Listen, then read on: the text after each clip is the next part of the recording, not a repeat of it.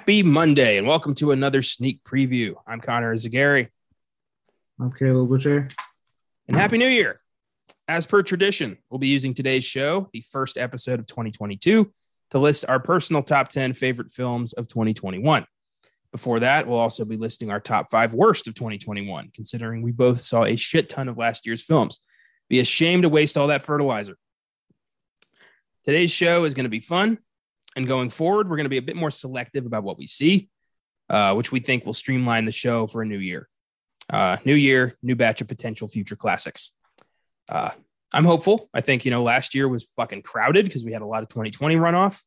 This year, a lot more stable in the box office. So I think we're going to be able to not have to cram everything.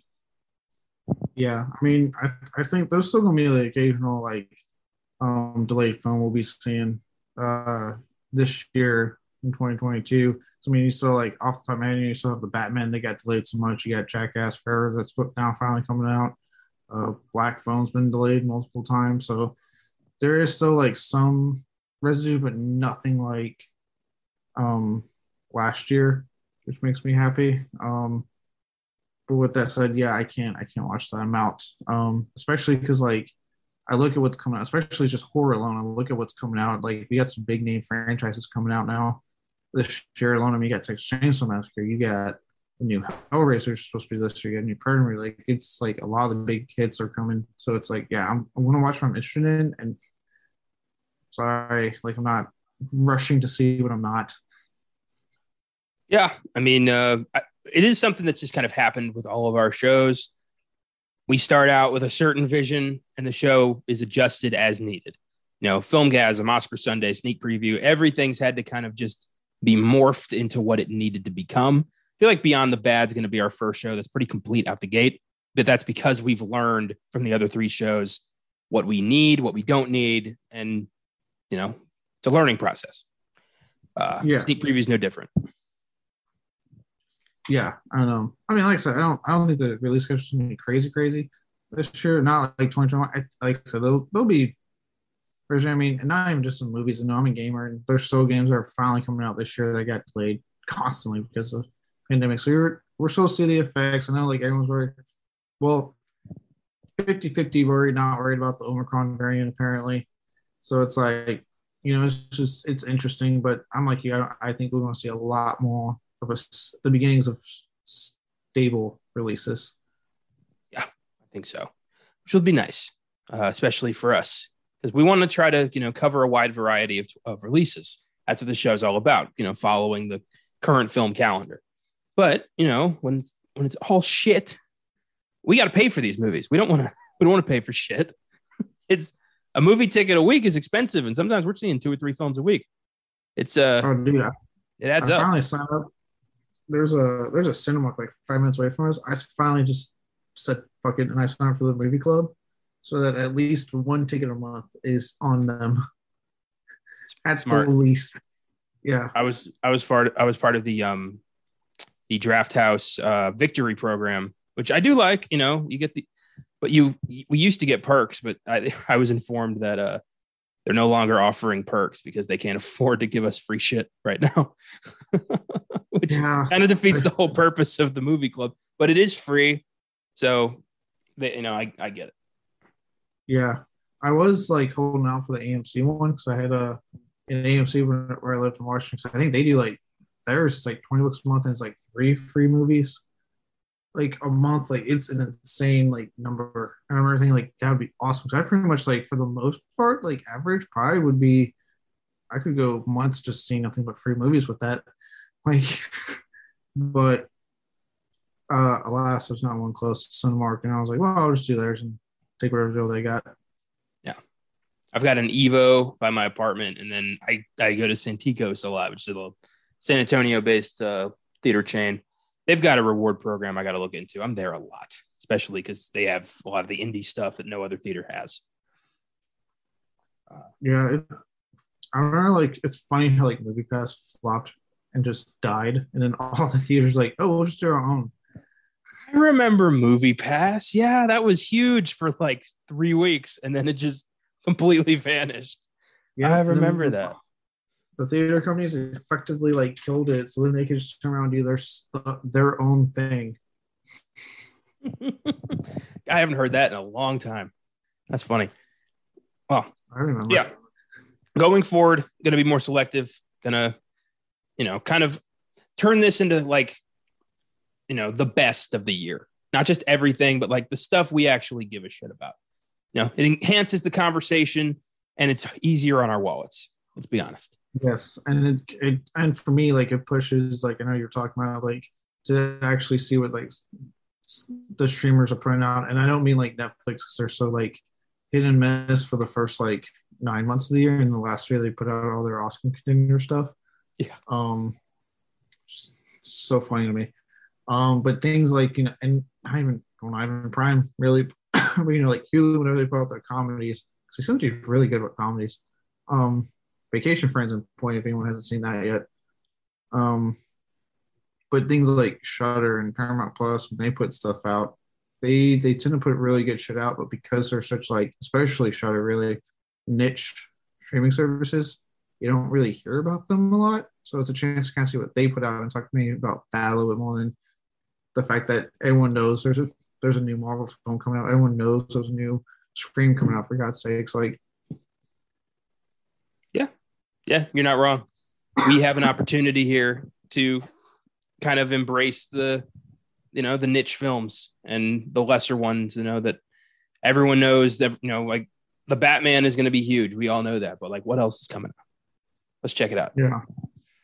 Like I know for a fact there's one it's supposed to be coming to Shudder this year called The Spine of Night that looks really, really cool. It's like in vein of the movies like Heavy Metal and the old I hope I'm not fucking his name up, but Ralph Bakshi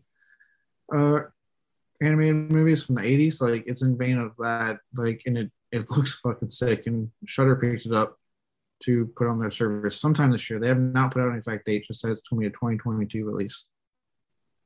Yeah, see, stuff like that. So we're going to definitely have, our ears to the ground, try to be a little bit more open, whatever. New year, new show. So brace yourself. But, some things don't change. For example, let's take a look at what happened last week in film.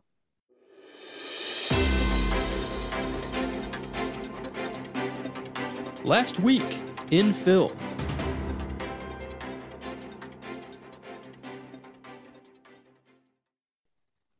This is going to be fairly brief. We've got one trailer and 2 tragic deaths to discuss this week. Other than that, it's been a pretty slow week. So let's go ahead and get this out of the way so we can do some top 10s. The 3rd trailer for The Batman dropped. The film comes out March 4th, and this trailer gave us our best look yet at Paul Dano's psychotic take on the Riddler, as well as Zoe Kravitz's take on Catwoman. The more I see about The Batman, the more I get excited. Like, this looks like Matt Reeves has perfectly captured the tone of Gotham City, of Batman, of the supporting characters. The cast is lights out. Pattinson especially just feels like the perfect Batman. I mean, this thing looks so just right, Yeah, no, I stand by what I've said 1,000 times. Like, I'm tired of seeing the trailers, even the movie, because it looks so damn good. And yeah, I mean, this one just continued. It continues to make me really want to see this movie. And not even the cast in general. I mean, Robert Pattinson. Like I said, I've been defending as Batman. Looks like Zoe Kravitz is going to kill it as Catwoman. And it looks like God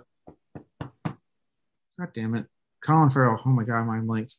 Colin Farrell looks like he's going to like steal the show as the Penguin. Like it's just insane how good this movie looks, and I'm just really need it to be March so I can see it. Yeah, we don't have that long, 3 more months. Then we get to do our big old Batman extravaganza on our 4 shows. It's gonna be so much fun. Now for the sad news. First up, Oscar-nominated filmmaker Jean-Marc Vallée has died at 58 years old from a heart attack. Vallée was nominated for Best Film Editing for the 2013 biopic Dallas Buyers Club, which he also directed.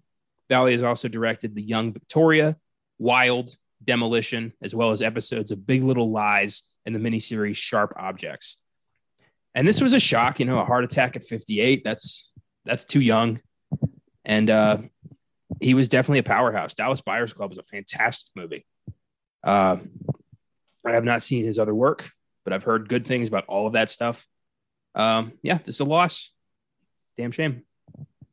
Yeah, I was actually genuinely shocked by this when I saw it. I was like, so he was only 58, and I was like, what the fuck? And apparently it was like they're saying it's a heart attack or something. I was like, what? Like it was generally shocking. I have seen Dallas Buyers Club. I really liked it. I thought it was actually a pretty solid movie. Remember that was the movie that I was using to defend Jared Leto as the Joker for the longest time. I was like, you guys gotta watch Requiem for a Dream and Dallas Buyers Club. He'll crush this. And then the movie came out. But a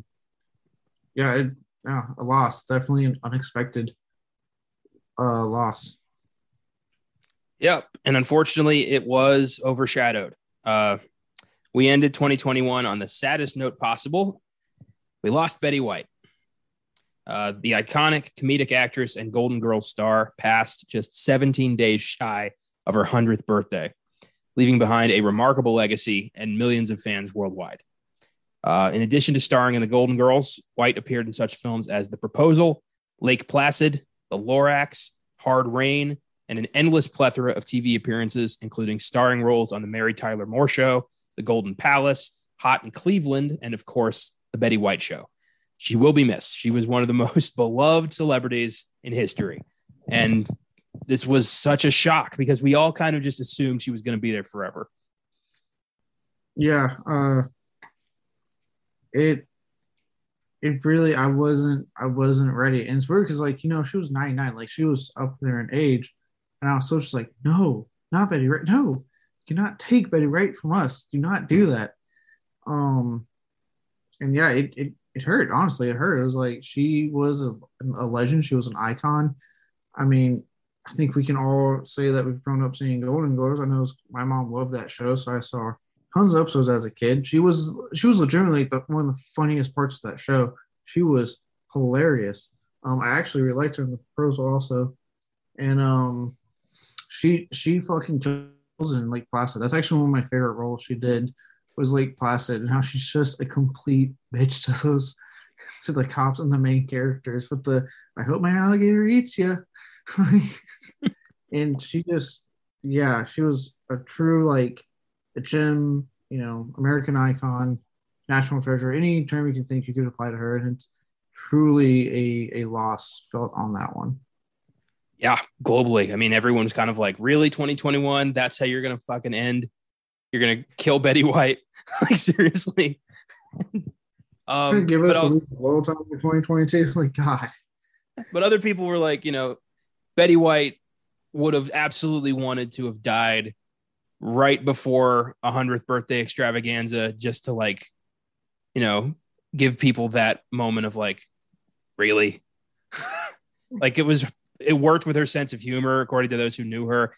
And I keep seeing people say, similar things like this, which I agree with is, don't be sad she's gone. Be happy she was here, which is a great way to kind of look at her.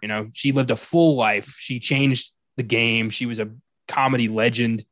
And, I think the world's a lot better for her being here. So celebrate the work, celebrate her, and, God bless. And thank you for being a friend. Well said. Oh, I could not say it at some point. Yeah, it's perfect. Oh, man. Rest in peace, Betty White and Jean-Marc Vallée. Thank you for the work.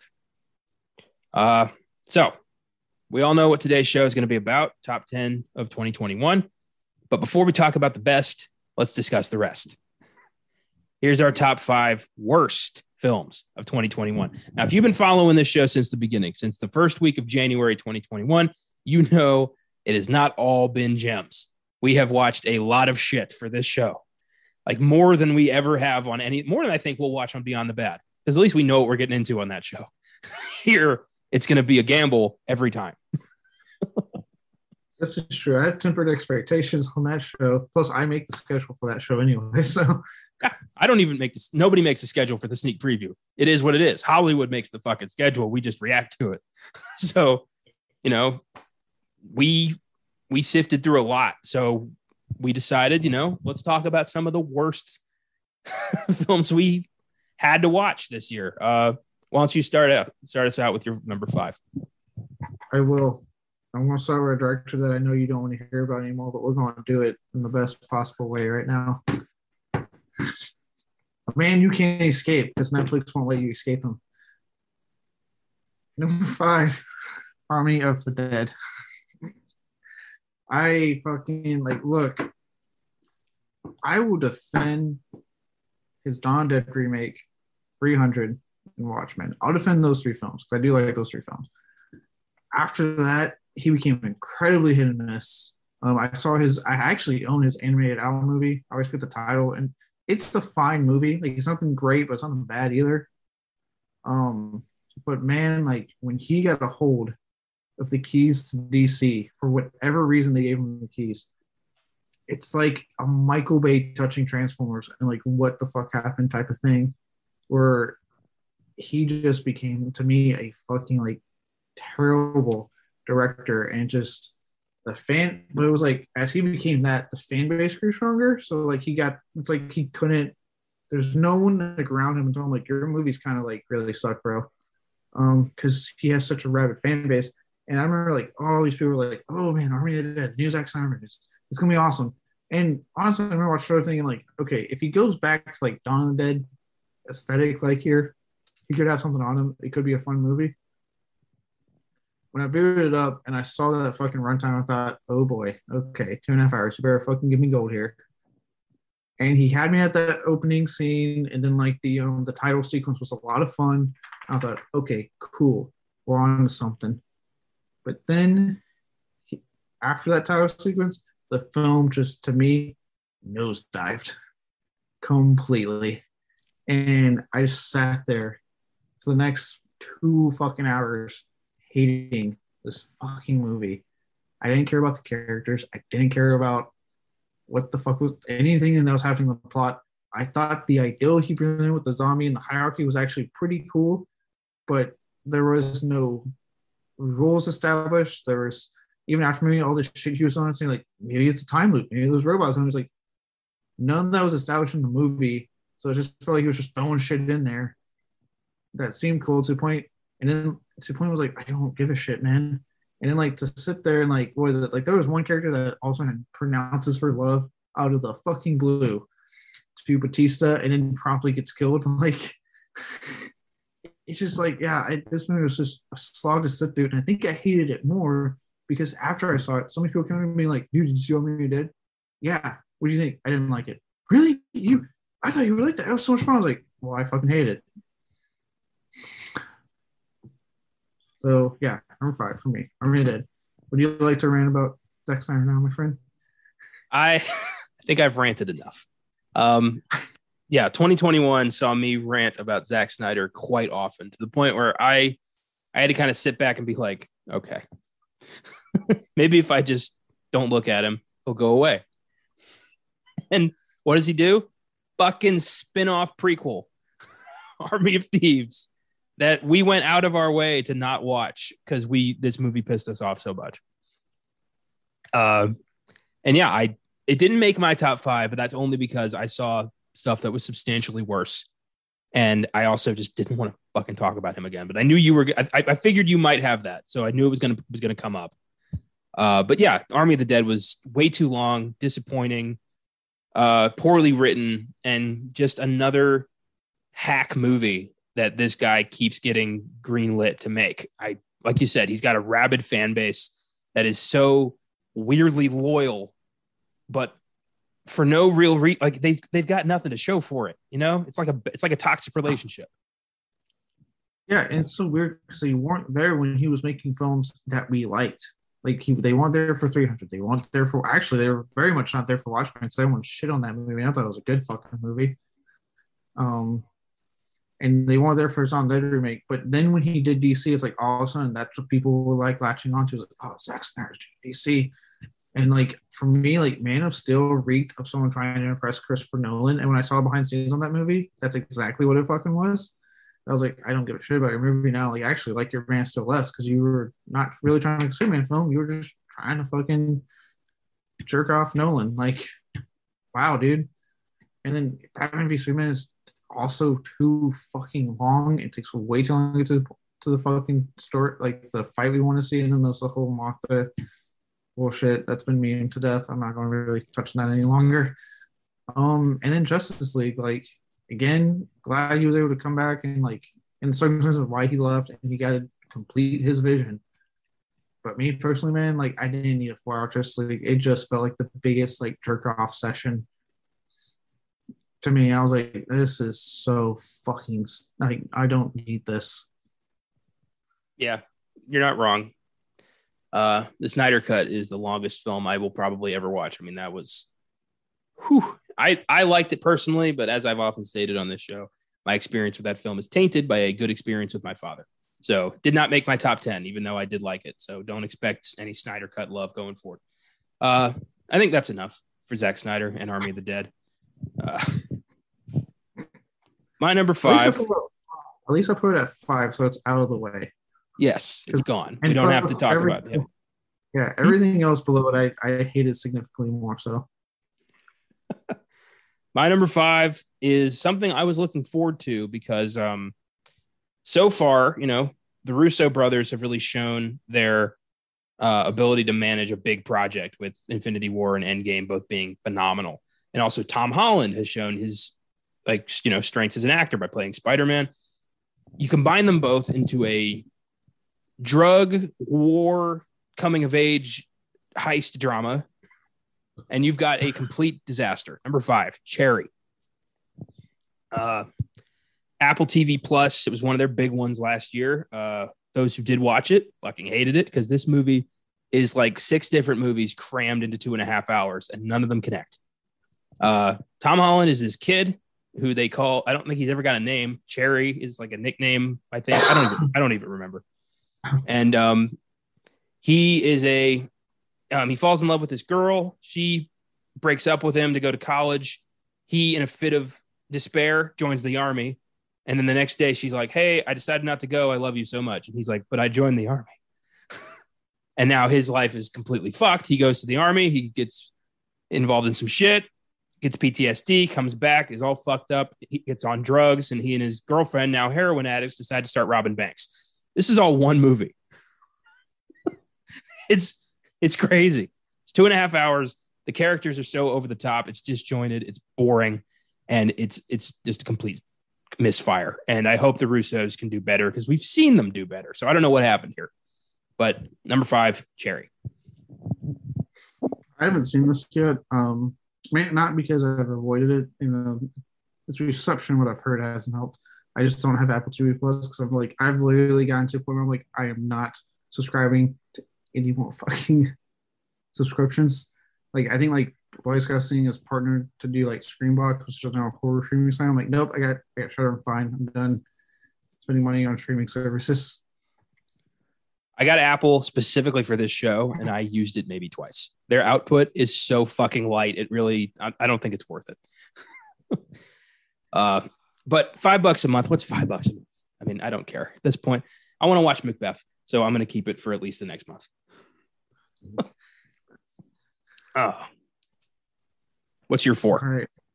My number 4 is the third fucking attempt at doing this franchise, and I don't know how they mess it up. There's a whole goddamn set of toys and a cartoon from the 80s you can use for God's sakes. But instead, they opt not to, apparently. And they say, let's take the most silent, famous character and make him talk and make a really shitty movie in the process. And that's number 4, Snake Eyes. Here's the 4 title. Snake Eyes, a G.I. Joe origin story. I can't remember if it's a story or not, but I think it was just G.I. Joe Origins. There you go, G.I. Joe Origins. Oh. First off, it does not deliver on that part of the subtitle, in case anyone is wondering.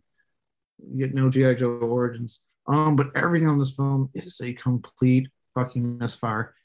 I know a lot of people are bitching because I know I just made the comment, like, you take a silent character and you made him talk. They could have pulled that off. They really, really could have. I think there is an absolute way to pull that off.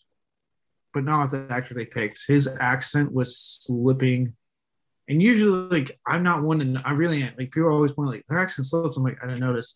I noticed in this one. So, like, something I usually don't, I fucking know. I'm like, nope, he's not talking American right now. No, he's talking British right now. What the fuck? Like he could not hold it. It was annoying.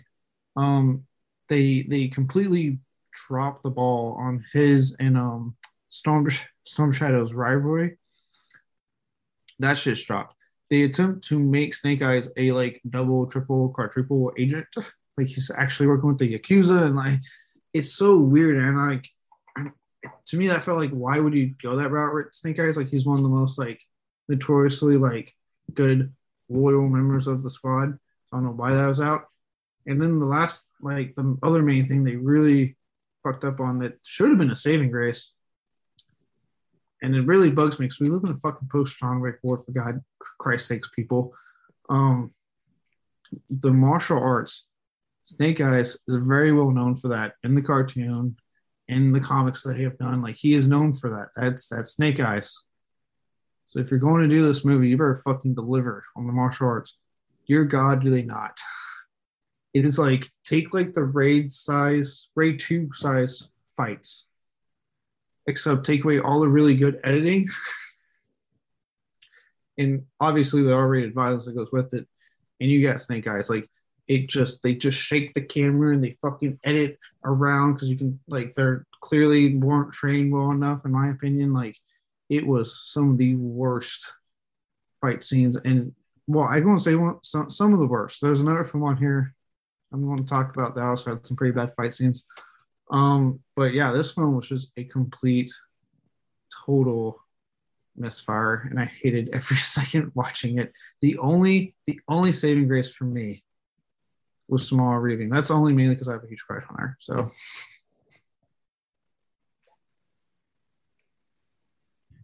Snake Eyes. Oh boy. I've never been that big a G.I. Joe fan to begin with. And I really only saw this movie because at the time I was taking an all or nothing approach to this show. And Army of the Dead, at least, was at Netflix. I could, just watch that at home. I had to go pay for Snake Eyes. And what a fucking disappointment. Everything you said was true. The slipping accent, the terrible fight scenes, the nonsensical plot, the flip-flopping, all of it was ridiculous because they had like nothing to mine. They just made it up on the fly. And the thing is, they do have something in mind. That's true. They got, I guess the toys had backstories. The cartoon and also Marvel did a whole bunch of comic runs on G.I. Joe. So there actually is like established thanks to the comics background on these characters. So it's there. That's even worse then. Samara Weaving, I get it. But Rachel Nichols in The Rise of Cobra. That's all I got to say. I get it. I'm just saying I have a crush on her, so it was like the only saving grace. And I felt she was severely underutilized in the movie anyway. Like the whole G.I. Joe and Cobra were like totally shoved into this thing just to have it be a G.I. Joe movie. Storm Shadow, like, I get it. I would want to kill this guy too. I mean, he shows up, he completely destroys everything that you stand for, and then you are exiled. Yeah, like again, you're supposed to make Snake Eyes supposed to be the good guy. Like that's the thing. Snake Eyes is a good guy. Essentially, Storm Shadow is the bad guy. That's where they always like came into conflict. But they somehow like reversed the living shit out of that in this movie. God, yeah, that was horrendous. Snake Eyes. And then also he becomes fucking Snake Eyes in the last 30 seconds of the movie. Oh God. Yeah. Let down. Totally get why it's on yours. It did not make mine, but it could have. Yeah. I hate sitting through this movie. It was number 4. I knew was going to suck going in, but like I said, all or nothing. I've never been the biggest Mark Wahlberg fan. I've been very vocal about that on one of these shows. I don't remember which one I had the big Mark Wahlberg rant. It was probably this one. I like some of his movies, all right? I like his movies, but him, I don't like. Okay, yeah. I was like, I like his movies. No, yeah, that's fair. Fair point. Yeah. Infinite on Paramount Plus, a blatant Highlander remake that would refuse to admit it. Paramount Plus's latest attempt at trying to make people pay attention. If this is the quality of film they got going forward, they can fuck right off. Because this movie was absolutely the stupidest thing I watched this year. I don't even remember the story. It was like there's certain groups of immortals, like the good ones and the bad ones, and the bad ones just want to die. But if they die, they kill the entire world for some reason. And Mark Wahlberg is like the latest reincarnation of this like super warrior who's supposed to save the world every generation. And they have to reawaken his memories so he can, fight the super bad guy. It was ridiculous. It was based on a book that like the guy had to blackmail somebody into publishing or something like that. There was some weird story behind how this movie got into Paramount's hands. And it's they're still advertising the shit out of it because they've got no other movie to promote except for Paranormal Activity, which people have already given up on. So this is just one of the biggest obvious disasters this year, and a movie I probably shouldn't have watched anyway, but I did, and now it's in here. So number 4, Infinite. Yeah, what's fun about Paramount Plus? Their TV output's great. I've watched a lot of their shows on there, and they have solid shows. Yeah, I won't argue that for sure. Yeah, so their TV output's outstanding. It's their movie output that's hit and miss. I know you haven't seen it, but I do recommend Reno 911: The Hunt for QAnon. Yeah, that was like legit pretty good. So like their movies very hit and miss. Like they have the occasional one like Reno 911, but for the most part, it's like going on Activity Next of Kin, which like I said, people are pretty done with that franchise. It seems unlike Saw, it doesn't really seem to have a chance to come back. But even then, like from someone like myself, who's like, let's give it a shot. These franchises always have a way of coming back anyway, so I'll be open-minded about going in. And even I watched Ray going, yeah, no, that was bad. That was really, really bad.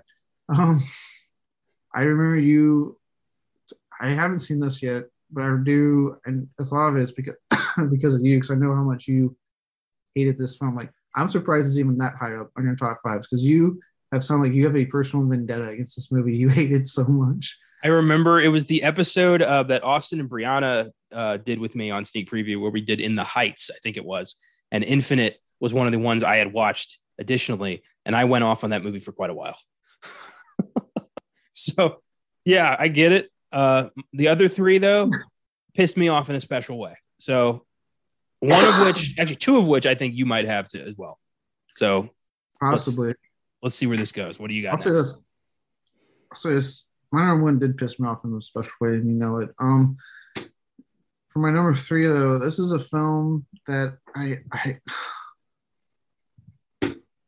I don't think I've ever felt more trolled by a director than when I went to go see this. After the high I was on of like, oh, he's back. He's making good movies. That would be M. Night Shyamalan's old. Sorry. M. Night Shyamalan's Old. Wow. Like I said, I was really on board starting with The Visit. I was like, okay, Shyamalan, you're making good films again. And then, like everyone else, I love Split. I liked Glass. I know there's a lot of people that don't like it, and it does have its issues, I'll admit it. But I liked it. And when I saw advertised for this, I was like, okay, you have me. Like, you've been doing good. Let's do this. I remember sitting in the theater, and the audience was so clearly disinterested. It is filled with all the Shyamalanisms of his mid-career movies, but like dialed up to 11. Like, horrendous line delivery, horrendous dialogue. The Asian character, like, dear God, I don't know why he was yelling constantly, but I swear to God, he was yelling every single line that came out of his mouth.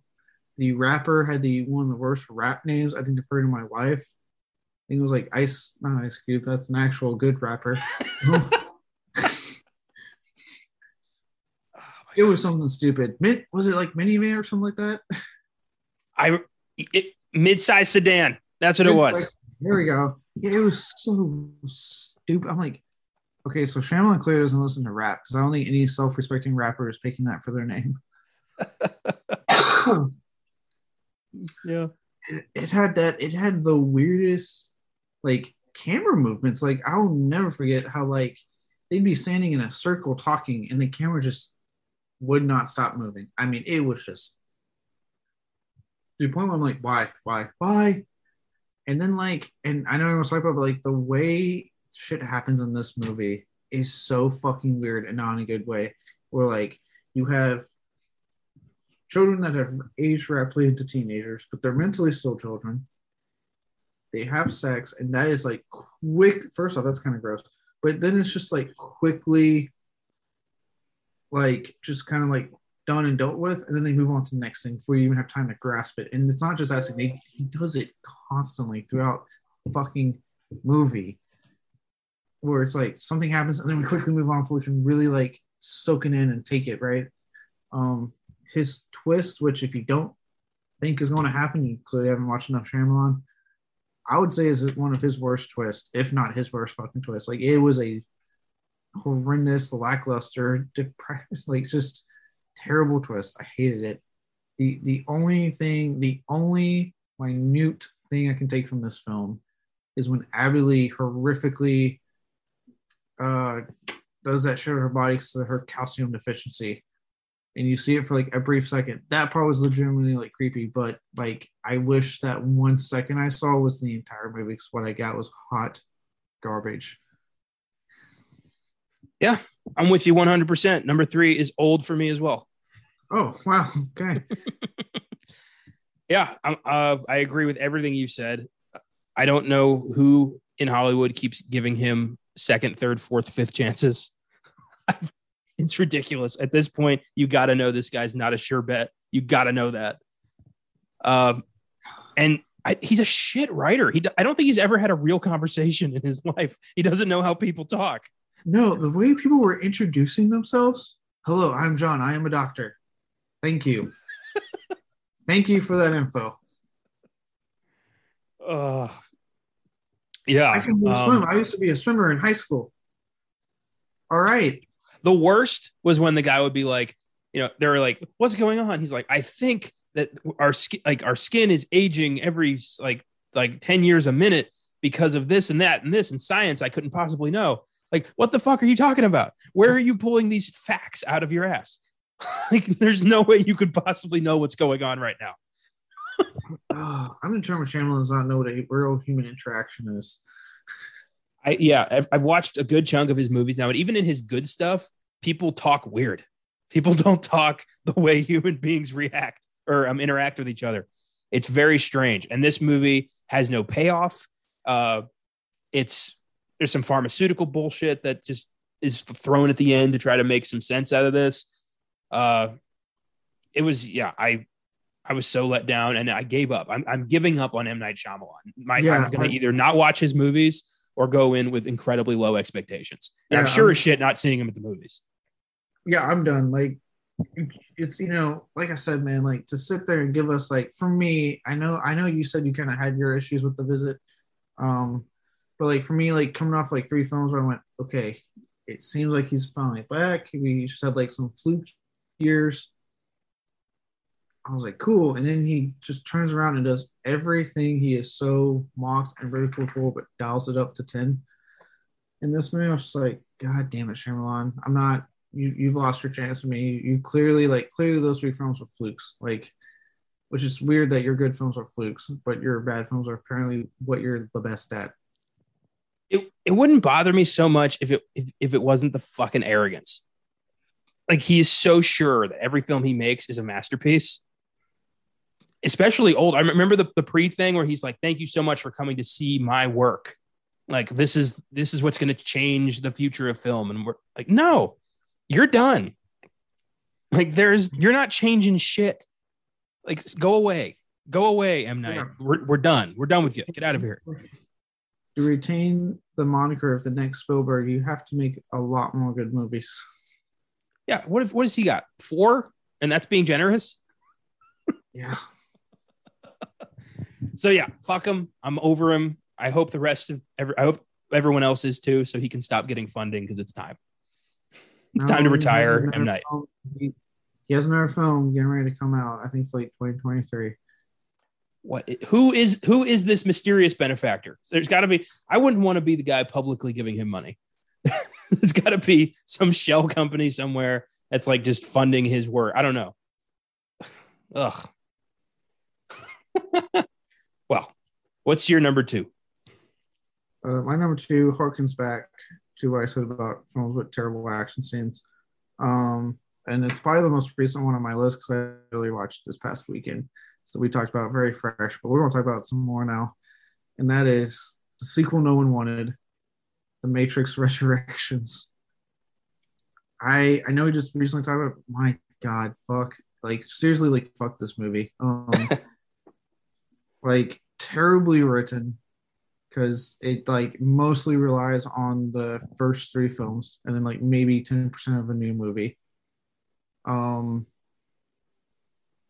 It oddly takes away the whole aesthetic, like the green tint, like everything about Matrix is gone. And like as someone who kind of had my issues with the philosophizing stuff in like the sequels, I oddly missed it in this one because like nothing, no qualities, no trademarks of the Matrix were present. So it's just like, all right, give me something to make me know I'm watching a Matrix movie, other than like Keanu Reeves acting like he did in the first one, which was he's mildly, reacting to everything. The fact that you did not apparently like, I don't know who said no. I think you said Hugo Weaving said no. Well, this first one apparently they just never talked to, but to not bring those actors back and then to turn around and try to fucking replicate it. Fuck off. I like Yahya Abdul-Mateen II. I like a lot of stuff he does. Did not like him in this. This I thought he was fucking terrible. And I hated like the scene when like Neo walks to the fucking theater and they're playing the goddamn opening from the first movie and he's just sitting there and I'm like, stop fucking doing this. And then same with I think it was Jonathan Groff, I believe he played Agent Smith this time around. Anytime he like was saying the lines when he yelled, Mr. Anderson, it didn't like have any effect like it did when Hugo Weaving does it. Like he just there was a certain power, gravitas when Hugo Weaving did it that just was gone here because it didn't feel like a performance. It felt like he was trying to replicate and it just did not work. Also, taking a film that's so goddamn serious, because let's just be honest, the first three films are some of the most serious fucking films you'll watch in your life. And then trying to also on the fourth one add these meta jokes like, ha ha ha, we shouldn't be making this movie, but we did. Just no, fuck off. Like, this is not serious for meta jokes. This is not Deadpool. You can go fuck yourself. This isn't even a Scream film, for Christ's sakes. I can get away with it. Like, just no. And then, like I said, the action, man, like, this franchise is known. It at the first one, especially for changing action in American cinema. And this was some of the most lackluster action known to man. Like, holy fuck. I can see why I think it was Lily that opted to not do this film. I can see why I'm sure it had nothing to do with the quality of the script she saw, but I'm just saying, like, I'm glad she decided to be like, nope, I'm not doing this. Because like I said, I don't mean anything negative. I know a lot of artists will make a film out of grief as a way to express it. And it happens all the time, but they also make it in a way that's inviting for the audience to watch. And I just felt like with this one, Lana didn't really achieve that. She made a film to like work on her grief, but didn't give us a good reason to want to revisit these characters, revisit this ward. So it like for me, there was an odd disconnect. Like, I'm not really feeling a reason why I need to come back. Like, I totally get why you made this film. You're not giving me any reason to want to go along the ride with you and maybe work out maybe some grief. I don't know. Like, I am in 100% agreement. The Matrix Resurrections is also my number two. Wow, we're really nailing this. These were the two I was certain were going to be on your top five. I just didn't know they were going to be in the same spot as mine. So, yeah, this movie fucking sucked and was very expensive because movie ticket prices are a lot now. And I had a lot of faith in this. I could have watched this on HBO Max. I decided to see this on the big screen because I thought it deserved that kind of attention. And I was so pissed because this film is such a letdown and an unnecessary piece of garbage. I think, you know, you brought up the green tint that the first three movies had when you're in the Matrix. I missed that more than anything. That really made me feel like I was in the Matrix. This time I didn't. And the whole like reboot joke bullshit, I didn't need that. Make a good movie. Stop. If you just throw in jokes that you made a bad movie and then you make a bad movie, you still made a bad movie. You don't get away with it because you joked about it. Yeah, where's the punchline? Yeah, us. We're the goddamn punchline. We saw it. I mean, I saw it on HBO Max at least. So yeah. All right. Morpheus. I hate what they did to him. I hate what they did to Smith even more. They turned him into a metrosexual jackass. And it really bothered me. Calling him Tom. No. So they completely gutted everything that made Smith so scary. Because he's fucking terrifying in the first movie. He's this invincible force of nature who can move at inhuman speeds and wants them all dead. Like, that is scary. Yeah, and even I can admit, like, he was one of the better parts of the sequels. Like, Hugo Weaving was consistently one of the better parts of the sequels. Yeah, it's like this guy who was so almost invincible in the first one has now been freed and can reshape the universe as to his liking. I'm in. Regardless of what the rest of the movie is, I'm invested in that story. This time, I was invested in fuck all. There's nothing to tie the audience to the story. They completely fuck with Jada Pinkett Smith's character, make her pretty irredeemable and heartless. I didn't like it. I didn't care for it. Every second of the movie, I was like, this could have been so much better. I think it's funny that the studio was banking on a fifth movie. They were going to try to convince Lana Wachowski to do it, but the box office returns were so terrible, they said, fuck it. Yeah, it's almost like they were begging for a fourth film. The Wachowskis were like, no, we're trying to do it. Lana finally decides to do it again to process her grief. The box office receipts come in, and then the studio turns around and goes, never mind, we don't need a fifth one. We should have never even brought it up. Sorry. I think it's funny that we've seen Keanu Reeves really come back in a big way with the John Wick franchise and really put everything into those movies. And then he does this, and it's like, you can tell the difference between like a good action scene and a bad action scene now just by using him as kind of the control group. And good God, I mean, just the bullet stopping and like the diverting air towards helicopters and the CGI corpses falling out of the building. I think it's crazy. I think I brought this up when we talked about it a few weeks ago, that the CGI in 1999 looks better than the CGI from last fucking month. Like, what happened there? I would love anybody who liked this to give me a good argument why. Yes, especially if you try to say to my face you thought it was well written. Explain to me how lifting entire scenes of dialogue and scenes in general, really, if you want to talk about the fucking opening, from prior films and using that for your script. Like, that's not good writing. That's lazy and shitty writing. And then you've got, the Rage Against the Machine, Piss cover band doing Wake Up at the end of the movie. Could you have gotten a better metaphor? Yeah. God, and boy, look, I listened to the whole song, so I was like, I gotta hear this whole song. When she gets to the wake up part, she does not have the chops like Zach De La Rocha did. Like, you felt it when he yelled "wake up." Like, you were like, yeah, man, like, yeah. You could feel the rage against said machine. God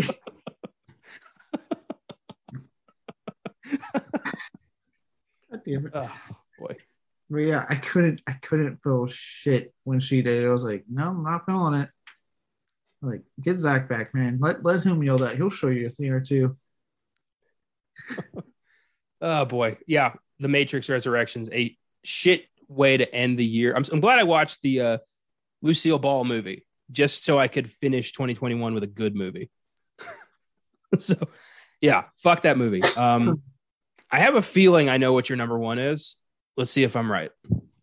You're probably right. I hope you're right, because you know how much I really despise this movie going in. So this movie I did not want going into it, but I said I'll watch it with an open fucking mind, and it failed to do me anything.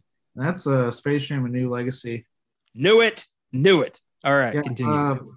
LeBron James, suck my dick. How's that sound? To sit there and think you can be better than Michael fucking Jordan and do a Space Jam sequel that, based off interviews leading into it and what I was hearing about how like we got rid of this character because we just don't condone Pepe Le Pew and what he was doing because it's a fucking cartoon. And then like the director admitting he had not seen the first film prior to getting the job to direct the new one. And that when he did finally watch it, he was just so obsessed with like Lola Bunny being so sexualized because she was showing midriff, and that he was like, I'm real proud of what we did with her and how we were able to make her everything and not sexualize her. And I'm like, again, it's a cartoon, and the fact that you focused on that scares me. That you focus on that as a grown man, because hormonal teenager is one thing. You're trying to figure out your shit, but a grown man, I have questions for you, buddy. So don't try to fucking pass off hormonal teenage shit onto your fucking creepy ass. But that did not, bode well for me. And then what I saw, just wow, it tried so fucking hard. And then okay, yeah, no, okay, sorry, I so much I want to talk about this fucking movie. It tried so hard to do the shared universe thing in a fucking Space Jam movie. That's not what I want. And I know the first Space Jam made references to our movies, as those whole Pulp Fiction reference, for God's sakes, in it. But if you watch Looney Tunes, they did it all the fucking time in Looney Tunes since it first came out anyway. So that made sense. Not if WB trying to be fucking meta. It's weird that now I think about Matrix Resurrection, so also WB. Trying to get meta and have all these different universes they can go to, unless it's something real big like Harry Potter. Don't go there.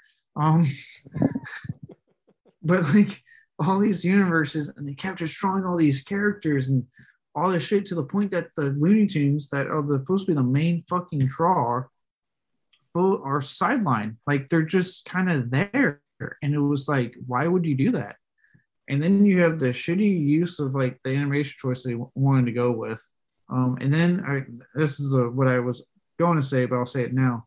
You make a big deal about getting rid of Pepe Le Pew because the skunk tries to rape the female skunk, but you're okay putting in a very clearly fucking visible shot the Troogs from A Clockwork Orange, who did rape. They didn't try. They did.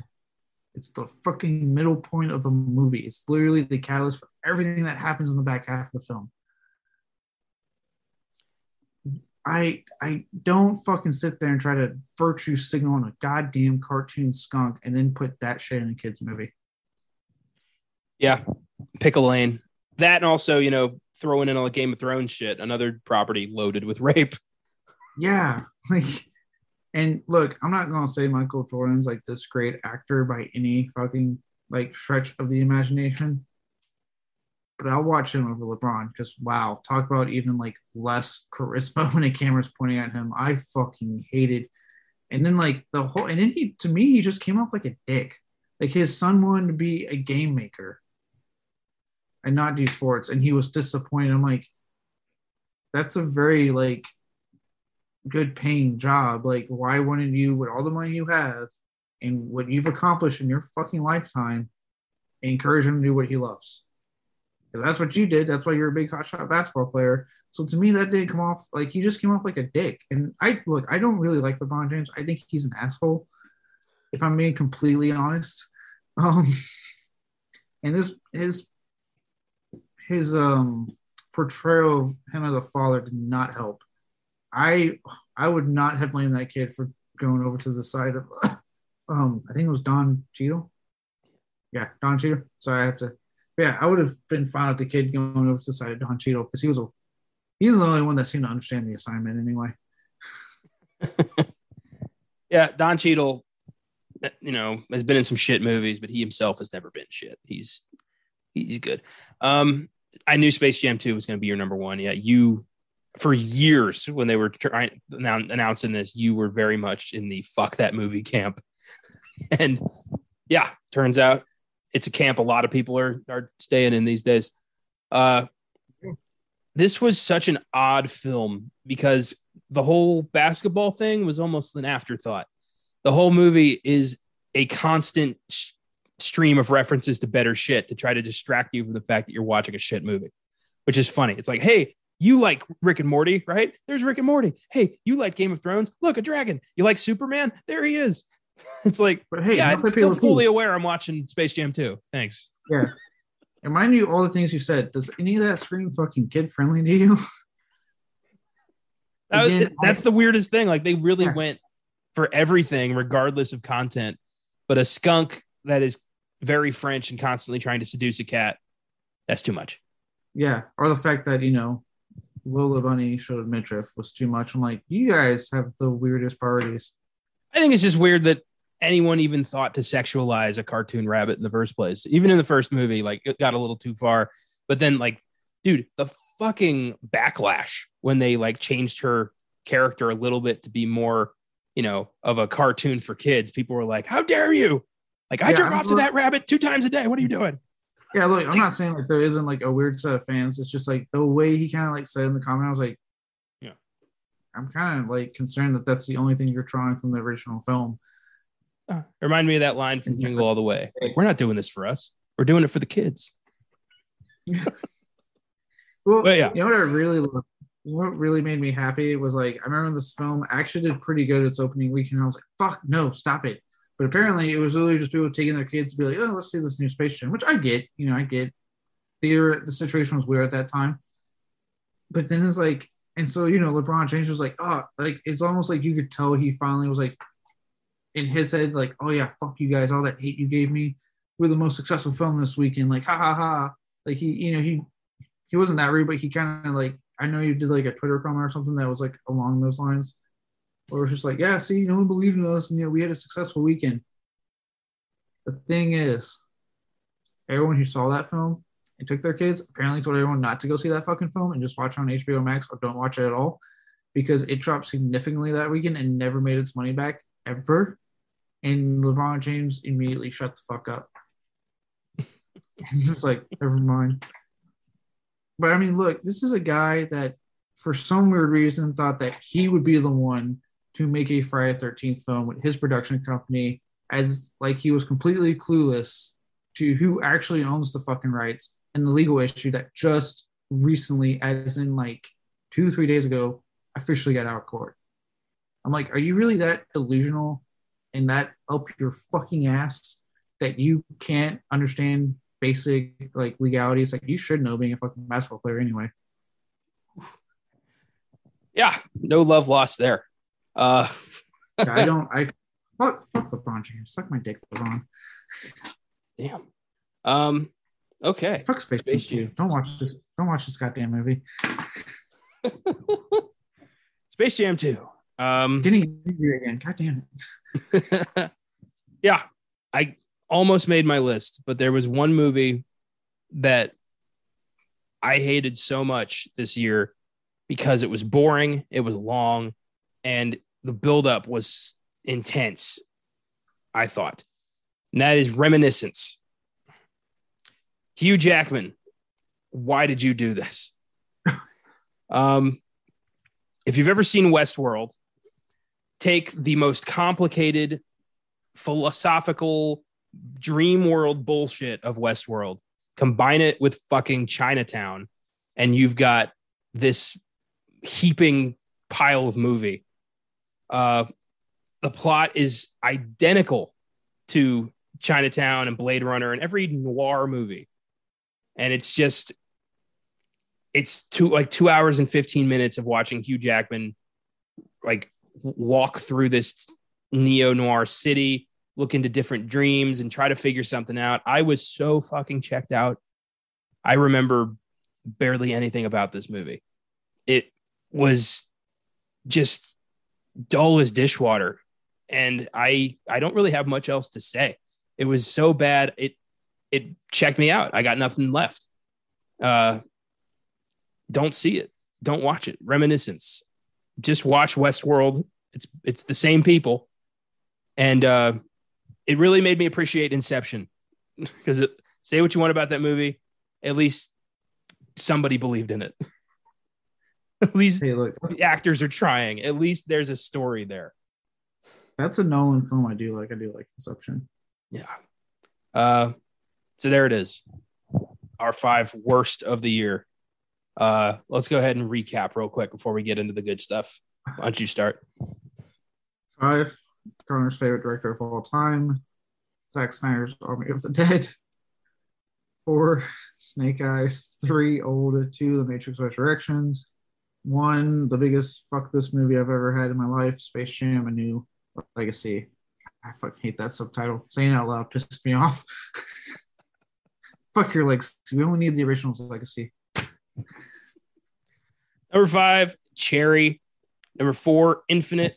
Number 3, Old. Number 2, The Matrix Resurrections. And number 1, Reminiscence. There it is. I wonder what our 5 worst of this year is going to look like. Find out next January. Now, top 10 best films of 2021. There was a lot of good shit that came out this year. Let's talk about some of it. Why don't you start us off? Number 10, the event cage match of the year. The 2 biggest titans of cinema going at it. Godzilla versus Kong. Look, I'll say it again right off the top. For those of you who are bitching about the human characters movie, fuck right off. Like, I don't know what you're paying for, or at this point, planning to see. So I don't know if it's still streaming on HBO Max anymore. It is. It went back on. Okay, yeah, I know it goes back on. I don't know if it was still on though. But yeah, if you're going into this with this title and you're like, I can't wait to get great human characters and just development, walk away now. This is not the movie for you. For those of us who are smart, like us on Film Guys and Productions, who all went in this knowing exactly what the fuck we wanted, this film fucking delivers. God damn, does it deliver. I think it was Adam Wingard, yes, he went to my college, directed The Living Hell. This movie gave us, to me, like the most satisfying fucking fight. Like, it's amazing how in a year where like you had Matrix Resurrections and Snake Eyes deliver shitty fight scenes, Godzilla versus Kong with CGI'd fucking monsters gave me some of the best fight scenes of the year. Interesting how that happened, but yeah, like from the first one on the aircraft carriers and Kong jumping on the different carriers, which as someone who just came off a carrier, like God bless those who are eating meals or trying to sleep that day, mostly because they're dead, but also because you probably got quite the seasickness before you died. But from that one to the end climactic one to when they have to team up, like this film just goes like it sets up just enough, and then the moment it happens, it doesn't let up, and it's fucking awesome. I loved every second of this movie. Yeah, I remember that was one of the first sneak previews where we really went at that movie and we're just like gushing. I will have more to say on Godzilla versus Kong a little later. I figured it was going to be on your top 10 too. So, my number 10 was a bit of a surprise. It was a Netflix movie in the middle of the year that was good. I know, like you have better chances of catching a fucking Bigfoot these days. Well, not right now. He's hiding because there's too much snow in the Pacific Northwest. You'd think he'd be easier to see in the snow. He's brown, but whatever. Yeah. Anyway, people have to be able to actually function in those states, and they don't know how to. It's almost like the 12-foot ape that they've been trying to find for like 60 years doesn't exist. Who knew? Anyway, the Mitchells versus the Machines. This movie was hilarious and a welcome surprise. It's about this family of this cute family. The main character is about to go to college. She's got a weird family and she's trying to kind of distance herself from them. And dad can sense this and decides to drive her to college with the whole family. And she's like, no. And along the way, robots take over the world. and they're the only ones who don't know about it. And they end up becoming the one family who can stop this. And it is really funny and really endearing and beautifully animated. And one of the funniest movies of the year. I recommend it. That's my number 10.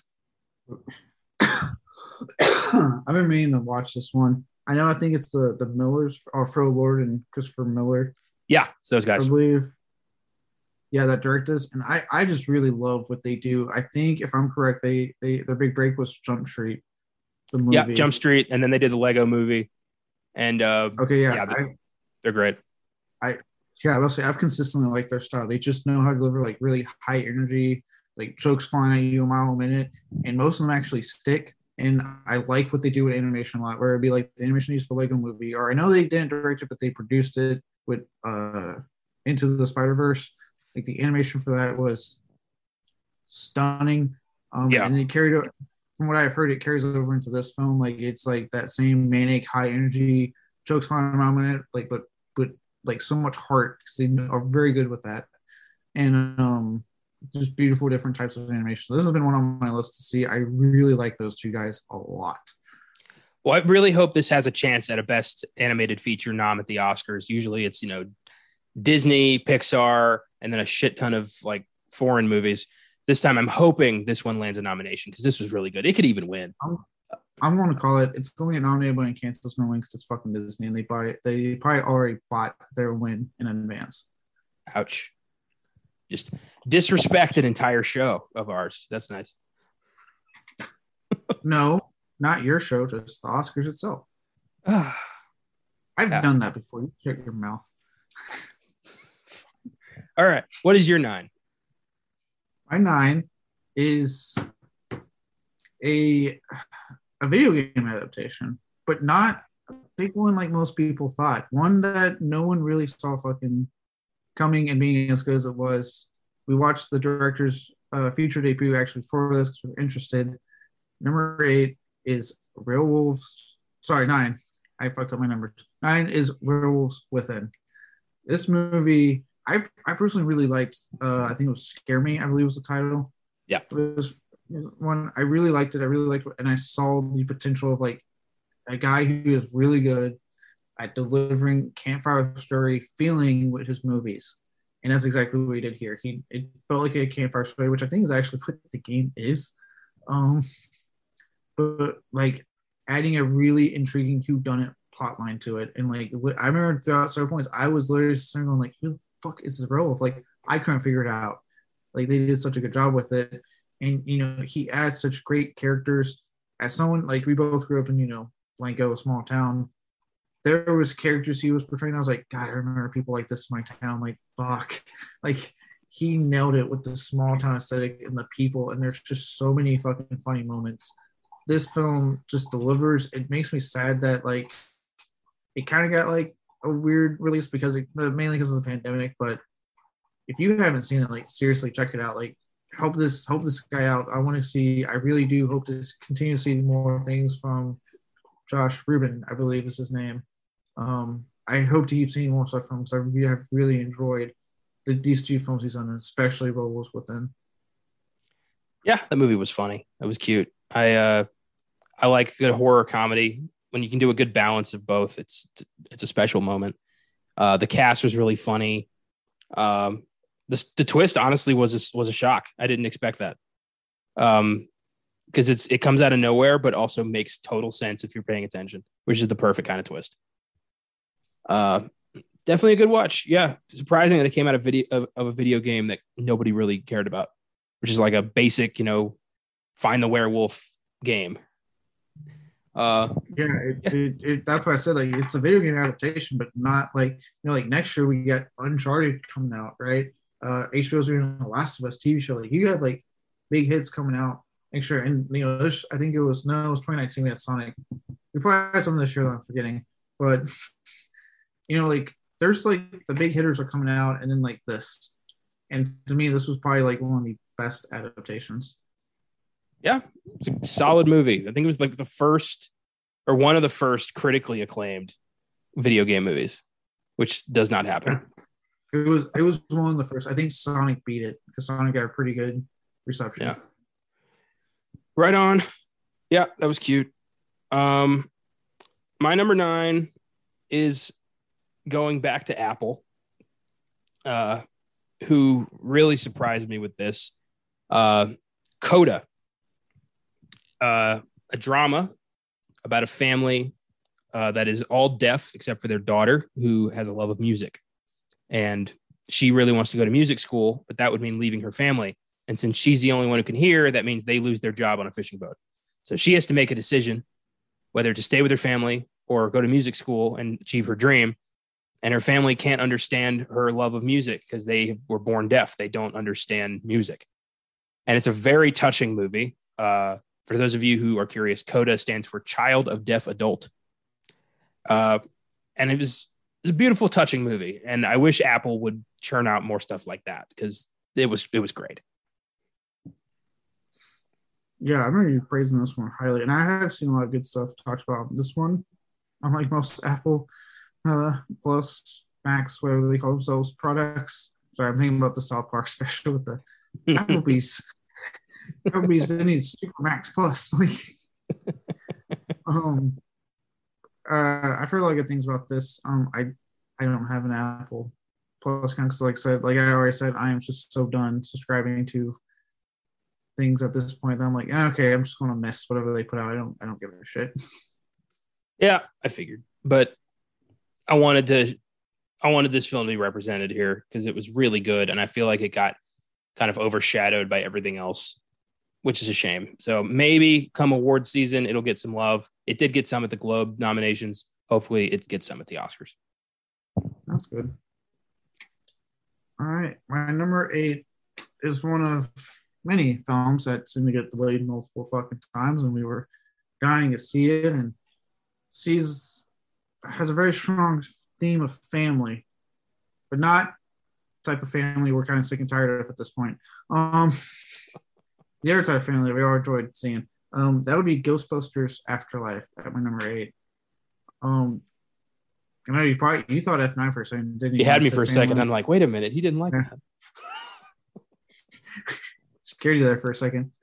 Yeah. Speaking of, I forgot to mention we should really talk about The Rock's stance because I read what he said in response to that Instagram post. Yeah, we'll say a bit about that after you're done here. Yeah, which I just have to say that post was beautiful. Fuck yeah, Rock. But no, Ghostbusters Afterlife. Like you said, this was I would say like No Time to Die, right? Like it just kept getting delayed. Even I think before the pandemic, they were just delaying this film. And so when it finally was sitting and staying, I was like, okay, fuck yeah, let's do this. There was a lot of I think I can speak on pretty much all of the film guys and predictions because I know Josh was super excited, you were super excited. I'm assuming Austin was super excited for this film, but I don't know how much he's into Ghostbusters. Sure. Assume he is. I assume everybody's into Ghostbusters. Yeah, I'm going to assume he is. So, Austin, tell me if you're not later when you listen to this episode, but I'm assuming you are. But this was pretty anticipated. You had Ivan. No. Yes, I keep fucking up with my brain Reitmans. It was Ivan that directed this movie, right? Ivan's the dad. Jason is the kid. I keep doing that. I keep mixing up. Jason Reitman, taking the mantle from his dad, wanting to make a film that was a true Ghostbusters story, essentially, the true Ghostbusters we've been waiting for, that honored the legacy characters, but still brought the story forward. And to me, he nailed it completely. This was a film that really found a cool way to bring in this new cast and make them likable. I really did like the children on this movie. They were very likable to me, especially the one playing the main character, essentially the Spangler's granddaughter. She was astounding and perfect. Loved her so much. And her buddy podcast was fucking hilarious in my opinion. So they were just so entertaining to watch and a lot of fun. I would gladly follow them into a future film if that happens. But at the same time, what he did with the legacy characters was just beautiful to me. I think it's safe to say, I know I can speak on me and my Josh Pfaff, I'm sure you did the same thing.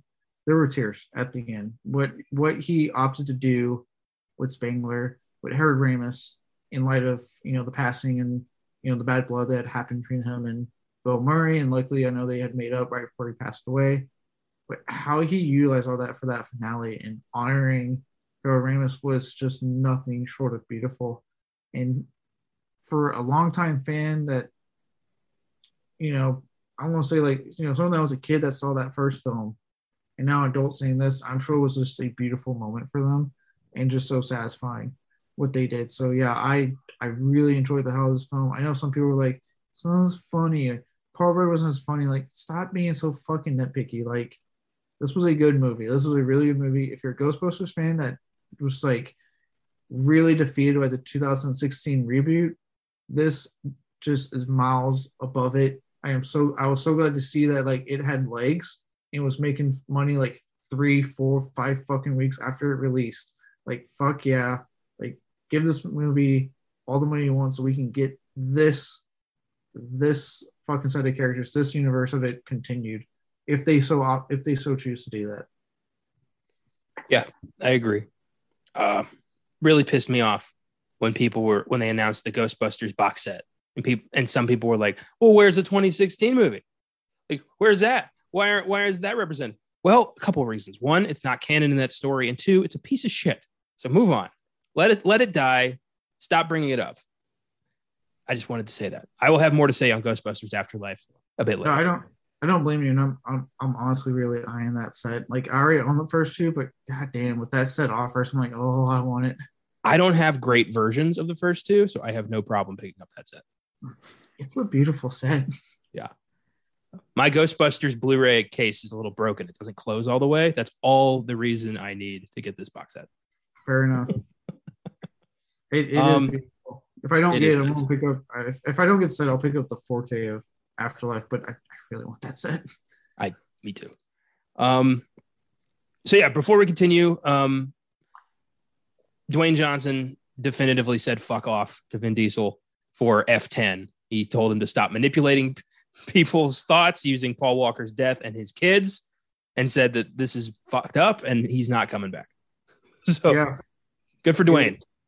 Oh yeah, went for Dwayne. I just love how he worded it, where he was just like, and he even said, he's like, we talked privately about this. He's like, I called him, we talked privately about how I'm not coming back. I'm done. It's like, I've talked to the studio privately. They understand the situation. He's like, I did not appreciate what he did on that Instagram post. He's like, he even said, he's like, that's a form of him being manipulative. That's part of his manipulation. He's like, and how essentially it was like, he almost said like, how dare you bring up your kids in Paul Walker's death? Leave them out of it. Yeah. You could tell he was pissed. I do love though that he is still planning a Hobbs and Shaw too. Yeah. That's still happening. Yeah, he's like, fuck that franchise. I'll just keep working with Statham. That's hilarious. Yeah. I'm glad that Vin didn't win this one. Yeah. And like I said, like it's funny because like I give him credit for being so professional, but you could, like I said, you could tell he was fucking furious, it seemed. But the way he was around, I was like, that pissed him off. The Rock is like, what, 6'3", 6'4", maybe taller, like 400 pounds of pure fucking Samoan muscle. I wouldn't want to piss that guy off in any capacity. No. And like I said, back in his whole, like, when he made that comment, he pushed The Rock to get performance. I'm like, dude, Vin Diesel, like, The Rock does not need you for his success. Like, that man just being attached to a movie draws audiences in. Vin Diesel has never influenced anyone's acting ability ever. Like, what cloud is he sitting on? I mean, Jesus Christ, the ego on that man, like, could capsize a fucking yacht. Yeah. I mean, think about it like this. How many times has Disney tried to recapture Pirates of the Caribbean and the movie has failed, but then they finally do the one with The Rock and Emily Blunt, and it was a success. And it's getting a sequel. There is no shelf life on this franchise, Viagra. All right, good. Glad we got that out of the way. It needed to be said. Number 8, I think it's my 8. Yes, you're 8. Mine was Ghostbusters Afterlife. Cool. My number 8, a film that defied all expectations, and I was very happy it did. The trailer, very misleading, but in a good way. This is not a John Wick style action flick by way of Nicolas Cage. This is a poignant drama about grief. It is Pig. It's almost made my list, but I opted for stuff. But go on. This is the only time in the short history of this podcast that I convinced you mid-episode that what you thought wasn't a great movie actually was. And I'm very proud of that. It was after I had a really deep take too, for like one of the few times I got like really deep and philosophical for once. Instead of just being like, yeah, fuck this movie. Like, this movie shows that Nicolas Cage has never left us. He's just been, stuck on a different level of shitty scripts for a while. But now that he's getting to be choosy again, he's picking very interesting stuff. And Pig is such a unique film. I've never seen a revenge movie like this. Cage is a disgraced chef who lives in the woods with his prized truffle pig. And one day this pig is captured and he demands answers. And he finds his way through the seedy underground of Seattle's fine dining scene, which ignore that. But he ends up finding out what happened to his pig. And he takes a very interesting kill them with kindness approach and teaches people about how little time we have on this earth and how we get so little time to care about something. And it's a very interesting approach to life. And the ending with Adam Arkin and the first date meal or the anniversary meal, God, that really got to me. That was so beautiful. This was not at all what I expected. And I was very pleased with what it ended up being. And I hope more people see this so they understand exactly what kind of actor Nicolas Cage is and always has been. I must say, it's always been there. People would choose to say he's a shitty actor because of the film quality. Pay attention. Like, there was one, I won't say his name, but I remember he was like, oh, I want to be an actor and stuff. He was back on my boat. And, but then he's like, I remember he wanted to be an actor so bad, but then he would make some dumb comment like, oh, Nicolas Cage is one of the worst actors. I'm like, you want to be an actor, but you failed to truly study it. And I say that because, like, if you pay attention to even shitty films, he gives good performances. He is giving his 110% in every fucking film he does, regardless of the quality. Yeah. So he is a good actor. And to lump it with, like, well, he was in bad movies, so he was a shitty. No, he picked bad movies. He had to pay off, like, debt he was in. Yeah. He was always good.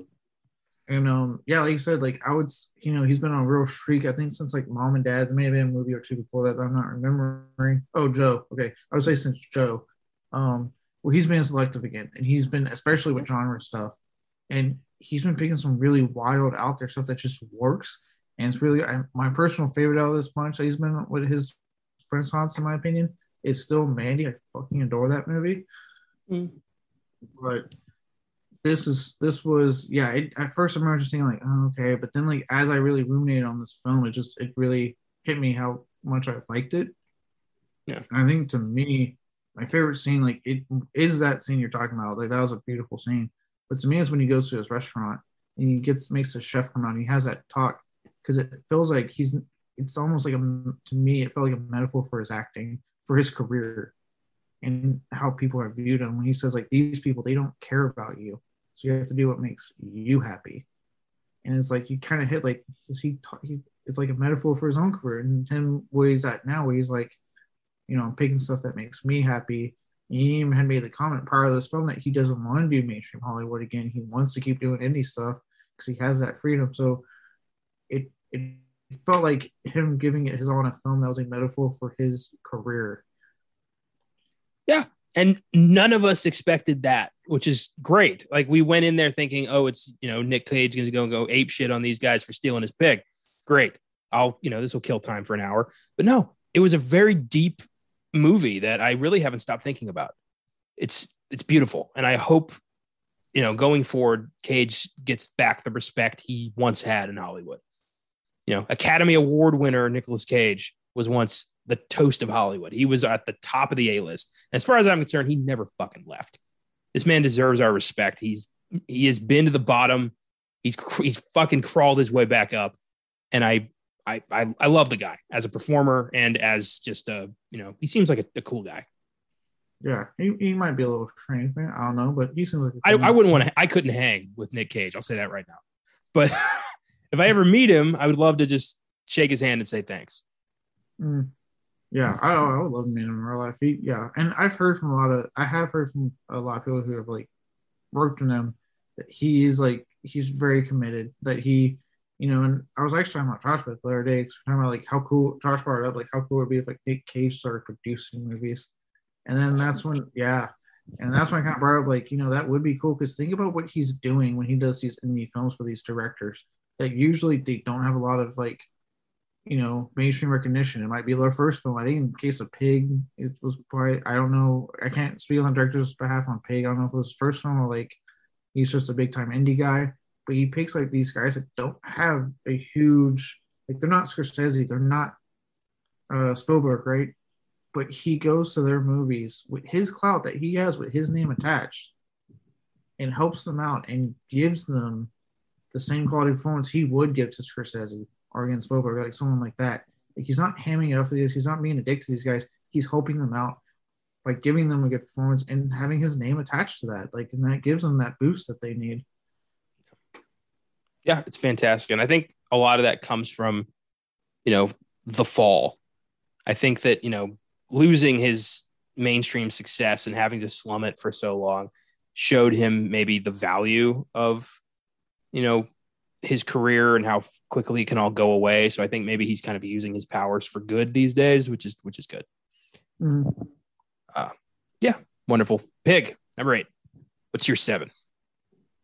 My 7 is the MCU film that really got the year going. I'm not going to say of the year. Let's hold off on that statement. I think I know what we both have for our number 1 anyway. But the one that made me go, okay, sweet. Phase 4 is here. Let's go. 7, Shang-Chi, The Legend of the Ten Rings. I really enjoyed the shit out of this film. Marvel, hey, here again, talking about action, right? They brought it on the martial arts scenes. I know a lot of people bitch about like there's not really martial arts in that last third act. It becomes like kind of like a Marvel third act, an MCU third act, but hey, fuck off. It's a great third act. The action that part is so great, from like the dragons fighting to like when he's doing the moves to defeat the evil dragon, like as he's in the air falling, like it's still great action. I'm sorry, you're right. It's not martial arts stuff, but guess what? This is a success enough. We're getting a sequel and a spin-off TV show. We got plenty more of it on the way. This film just, oh my god, like the action scenes. I'm personally a big fan of Awkwafina. I think she's hilarious. She was cracking me up throughout this movie. I love that for once I didn't realize how much breath of fresh air it felt. And so like I really thought about it, but like the fact that they weren't forced to be a fucking couple. They were just platonic goddamn friends. Was oddly enough a breath of fresh air. I love how they were able to make this still very much an MCU film, but by being smart and cast and obviously doing their due diligence and getting a very Asian culture behind the camera and the director and the writer and stuff, it led to a very Asian influence that I thought worked really well with the MCU. And then for me, another big thing was Ben Kingsley, Trevor Slattery. Like, you took a plot point that I fucking despised from Iron Man to be like, a movie that I was actually pretty on board when I watched it like again a couple of years ago when I got like my phase 2 set. And I was like, I'm actually kind of on board with this movie. And then I got to that twist. I was like, nope, this is why I went off board. I was like, everything before was great. And then that fucking twist. But this film totally, to me, redeemed his character, redeemed the fucking Mandarin, and made him scary, made him terrifying, and gave us like, I think it was Tony Leung, I believe, that played him. And he, to me, is one of the best fucking MCU villains ever because you're so sympathetic with his cause. You really are. You understand where he comes from completely. And one of my favorite scenes is actually when he is talking about taking back the Mandarin title at the dinner scene when he gets them all back. And it's just like, you can see that while this guy does love his family and wants this, he's a monster beneath all that. He's a terrifying monster that you do not want to cross. And yeah, great fucking film. I've seen it numerous times now, thanks to Disney Plus. So yeah, fucking 7, Shang-Chi. Yeah. Shang-Chi didn't quite make my top 10, but there were a lot of movies I liked that didn't make it. Yeah, this was badass. My favorite thing about the Mandarin, the new one, is the implication that he was Genghis fucking Khan. Like maybe history's greatest monster. And it was him. Like that's just, oh my God. I love all the shit with Wong. The comedy was on point. The whole like I loved Aquafina's like fear reaction is to start singing Hotel California. Like she's hilarious. And this new guy, Simu Liu, who kind of came out of nowhere to be a superstar with this, is awesome. I'm looking forward to seeing what he's got next. And yeah, I loved how like original this one felt. All the characters were done really well. The backstory on the villain is perfect. It's the perfect blend of evil and tragic that you need to have. Like I love a good tragic villain, and this guy, I mean, fuck, his whole motivation is I want my wife back. Like that's it. Yeah, it's a very like it works because it's such a human reaction. Like who hasn't felt that in the loss of a loved one, that kind of grief and that kind of pain. You, if you're sitting there watching, you can relate to the fucking villain. You know, like you kind of like, well, I get it. Like if that was my wife, if that was my kids, I would have the same feeling. I would want them back. You know, so you totally get it. And then obviously casting someone like Tony Leung, who was like a Hong Kong martial arts superstar, like fuck yeah. And then the fact that the director recently said like he's going to try to get Jackie Chan in the sequel. God. Like, oh yeah, give me Jackie Chan in the MCU, man. Like, do what you can. Like, fuck. Oh boy, yeah. Well, I love even in the end, like when he realizes we're spoiling it, but you know. It's on you at this point. When he, at the end, when they break open the door and he realizes that he's been tricked by this monster that is not his wife, there's this moment where he looks at Shang-Chi with this, like, I'm so sorry look in his eyes and like pushes him out of the way, gives him the rings and, you know, takes his medicine. He gets killed by this monster. But in the end, he's like, you can stop this. You can save this world. Like it's a great moment.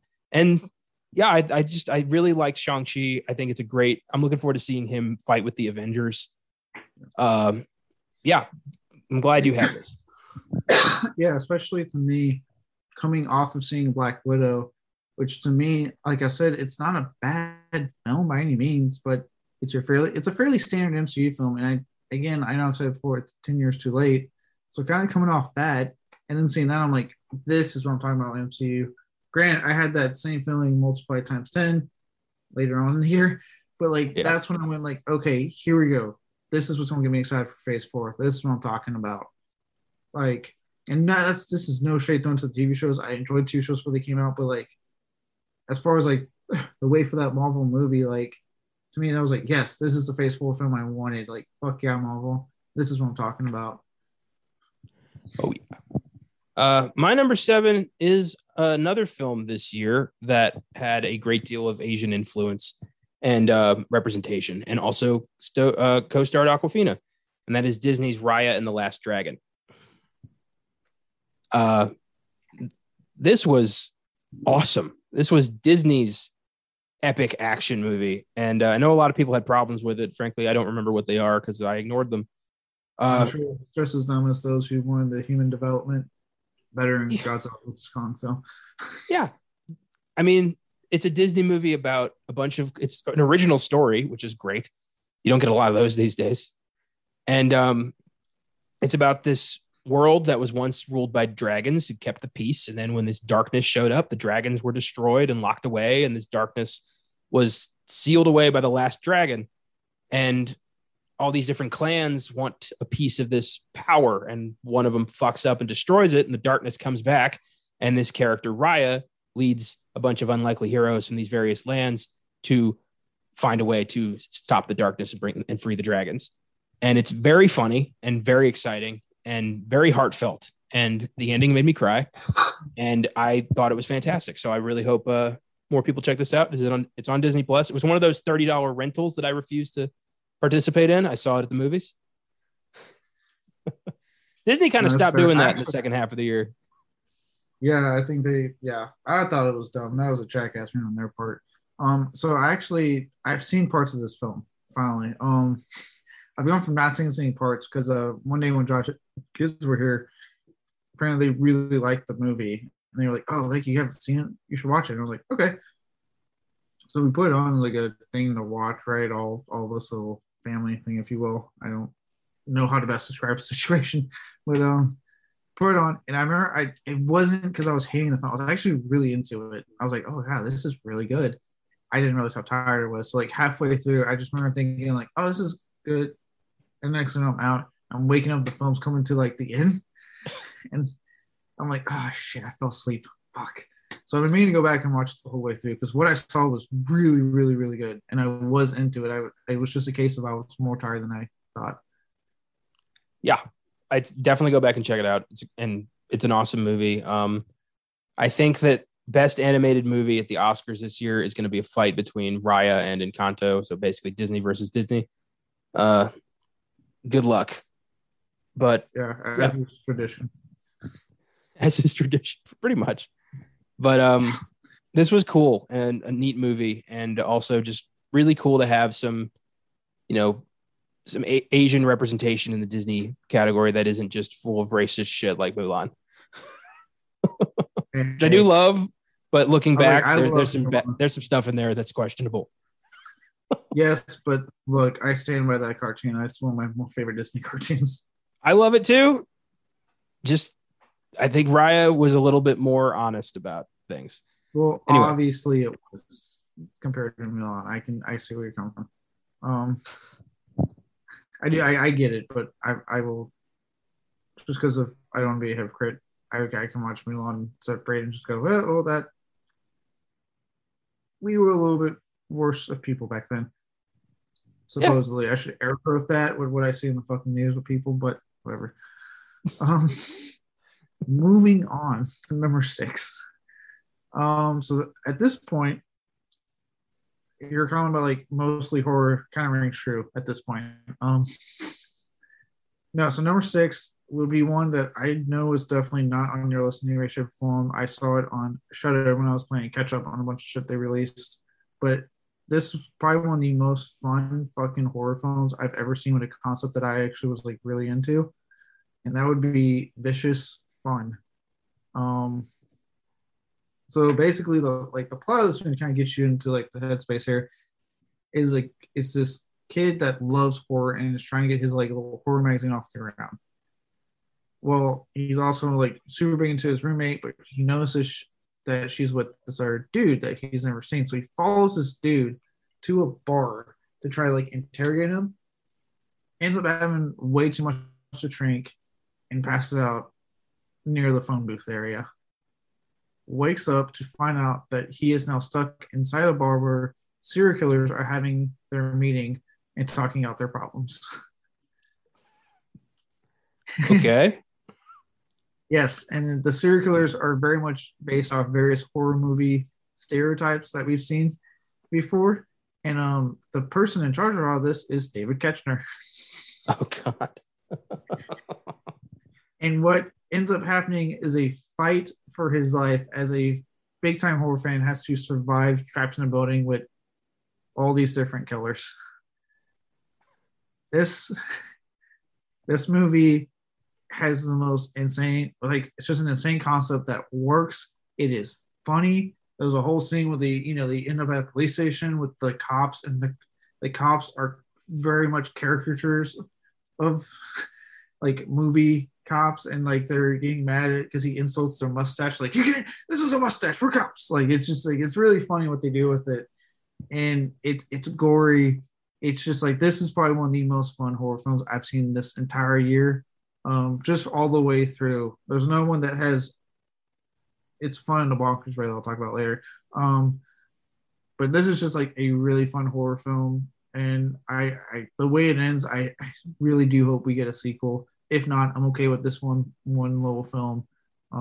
But if you have Shudder and you're looking for something a little different, check out Vicious Fun. It was such a good fucking movie. That sounds awesome. I want to check this out. Maybe we'll do this on Filmgasm this year sometime. It really is like the. That's why I was like, let me tell the concept of this fucking plot, because it's and what I love is that it does not hold back. It goes full steam ahead with the plot, and it just goes through it, and it's so fucking funny because when he first does it, he actually tries to act like he's one of the killers. So when he realizes what's going on, so he has like this great awkward moment where they're like, he's having to try to fake his kills and stuff, like his story. And it's fucking, the movie's gonna, like I said, like if you pay attention, anything or two about horror, like you'll start catching like who the various guys in the room are being modeled after, like of actually, like big name horror films. Like you start to like pick up on it. It's fucking good. Yeah, that sounds pretty awesome. I like that. Awesome. Glad you have some Shudder representation on your top 10 there. My number 6. Here's a question. How do you redeem one of the most reviled superhero movies of the 2010s while also feeling fresh and original and being dope as fuck? You hire James Gunn and you make The Suicide Squad. Nice. What, like, if anybody should have the keys to the DC kingdom, it's him. I mean, The Suicide Squad is the best movie in the DCEU by a lot. This movie is so damn funny, so cool. Redeems characters like Rick Flag, who gets more of an arc in this movie than he did in the entirety of the first film. Ignores all the bad shit, builds on the good shit, and gives us he makes Polka Dot Man interesting and fun. I mean, fucking Peacemaker's getting his own show. James Gunn is a magical screenwriter and director. Like the things he can do with the most, like the stupidest and most like obscure characters, what he can do with those guys and make them heroes and make them like notable figures in pop culture for the first time ever. It's magic. It's a superpower. And this movie is full of that. This was one of the funniest movies of the year. The Suicide Squad was badass, so good. I really hope he gets to do more with DC. I really hope Peacemaker works out. I know it's going to be great. I just hope people watch it because that's all that they need for this to work. Is people got to check it out. Enough said. The Suicide Squad was fantastic. Yeah, I want to hold off my thoughts because we have overlap. So right on. I'll wait till I get to mine, but do I agree with everything you said. So with that, my number 5 is another little indie horror film that could, and it's one that says, "Is it possible?" That asks the question: is it possible to make an entertaining movie where Nicolas Cage doesn't say a word?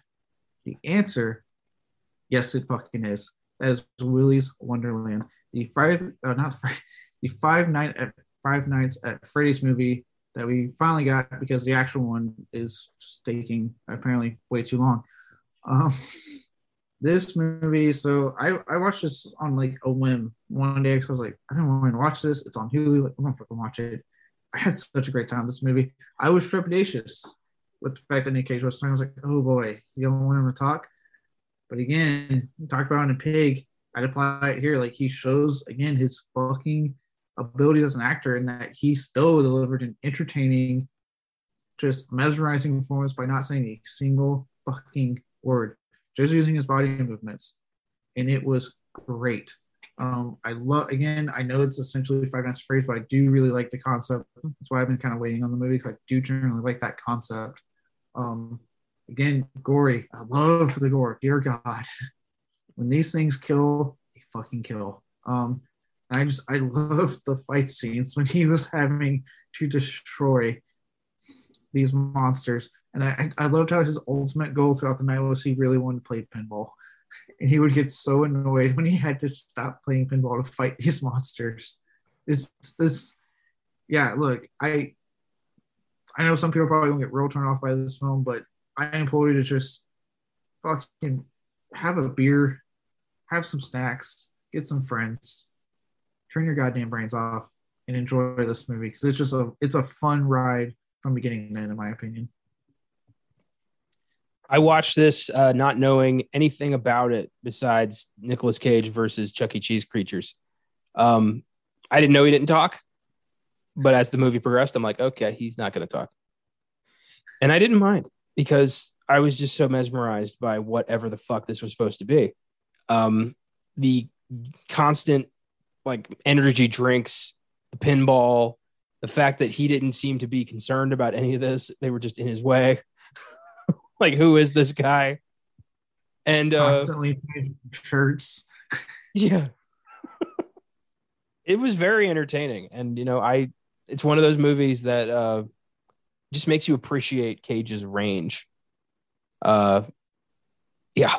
I'm glad you had this. Like, I kind of forgot about this one. This was an earlier in the year movie.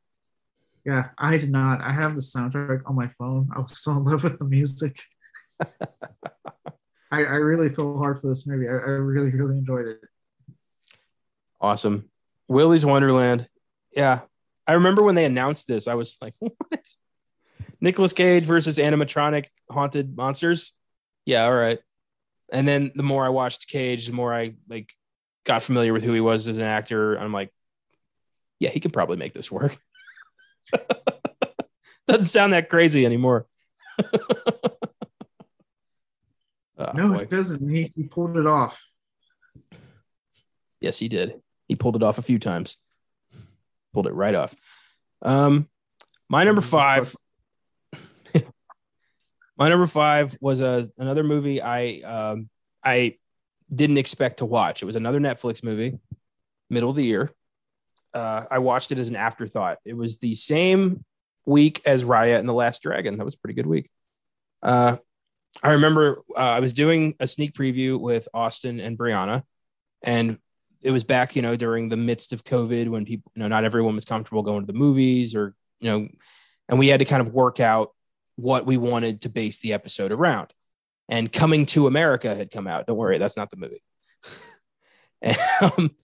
And we were going to do that. But at the last minute, we all decided to change it to this film because this film it resonated with us. Moxie from Netflix and Amy Poehler. A pretty I don't know if it's a comedy, but it's also a pretty serious drama at times. It's a film about this really fucked up high school in the Northeast where the football team is allowed to do whatever they want, especially harass and grope any woman they want. And none of the faculty do anything about it. And this one girl moves in and the football team captain says some offensive shit to her. And she's like, what the fuck's wrong with you? Why would you say something like that? Like she fights back and he's surprised and he's like, oh, you're going to be difficult. And it causes this whole thing. And another girl overhears this and is inspired to create a feminist club called Moxie that finally inspires the girls in this school to fight back and stand up against the toxic faculty and the football team. And it's a very good movie. It's very inspiring. It's very satisfying. It's got a killer soundtrack. And I was very surprised. Like, this was such a great watch. I want this to be seen by everybody. It was awesome. I actually forgot about. I remember I seen the episode title, but I forgot about this movie. I haven't thought about it all year. It's like I forgot it existed. I won't lie. It's Netflix, and frankly, it's not really up your alley. I get it, but it reminded me a lot of Mean Girls. I'm fully scared enough to admit I like Mean Girls. So yeah, Mean Girls is funny as hell. Yeah, comedy knows no gender, my friend. But Moxie's definitely a film worth watching. 2022. So yeah, get woke. No, I mean, shut the fuck up. No, I definitely wouldn't mind checking it out. It's just so it's so weird with Netflix. It's like the main reason I haven't heard of it, other than seeing your episode top 4, is that it seems like after I would say a month or two of something being on Netflix, it just disappears from the site. You never see it up there. So yes, there's so much new content coming out that shit overshadows it. So it's yeah, if I fucking pay attention. And in the case, I think when it came out, I think I was actually in like the middle of my deployment. So the time I got back, like that shit was not anywhere on like a top 10 of Netflix. It was like buried under the fucking algorithm of everything else. Yeah. Well, how about this? I'll trust you for Shudder releases. You trust me for Netflix releases. Fair enough. All right. But yeah, Moxie, good watch. Definitely one that shouldn't be forgotten.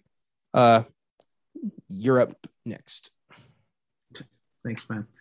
Number 4 is a film that people were kind of demanding, honestly, at least the video game fan base was demanding for quite a while. After 6 films, it's not what they wanted. And yet it comes out and then no one goes to the fucking theater to watch it. So go fuck yourself, fan base. And that would be Resident Evil, Welcome to Raccoon City. The goddamn version of the film everyone wanted that loved the video games, but then no one went to go see. Wow, fan base. Way to be loyal. So we're not getting any more of this. Thank you for that.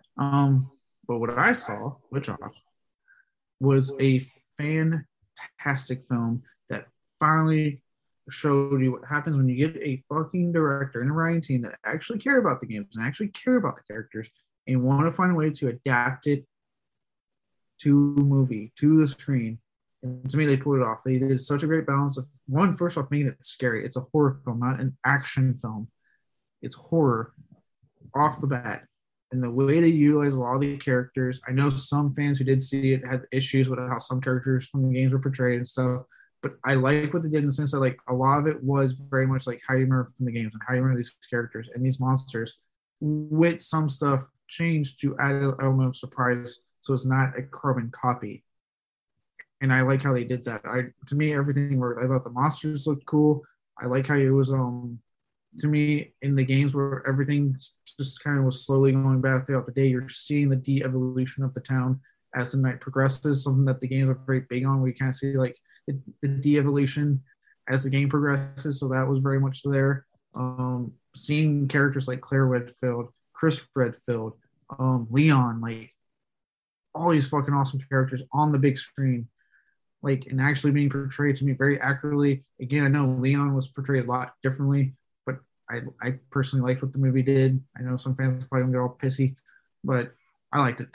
And even like how what I thought was going to be like a jumbled mess, taking the plot line from the first game and the plot line from the second game and meshing it into one movie, he pulled it off completely. Like it did not seem jumbled, it did not seem fucked up. It seemed like a solid story.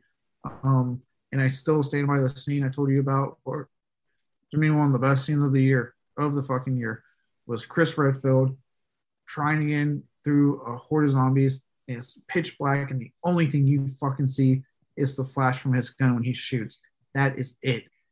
You see the flash, you see a quick thing of fucking zombies in front of him, and he just goes. You just hear him, you hear the zombies, and it's a fucking tense scene. And to me, it should be like talked about more. If the movie doesn't get talked about more because no one fucking saw it, that scene should be talked about more because holy fuck, talk about a tense goddamn scene.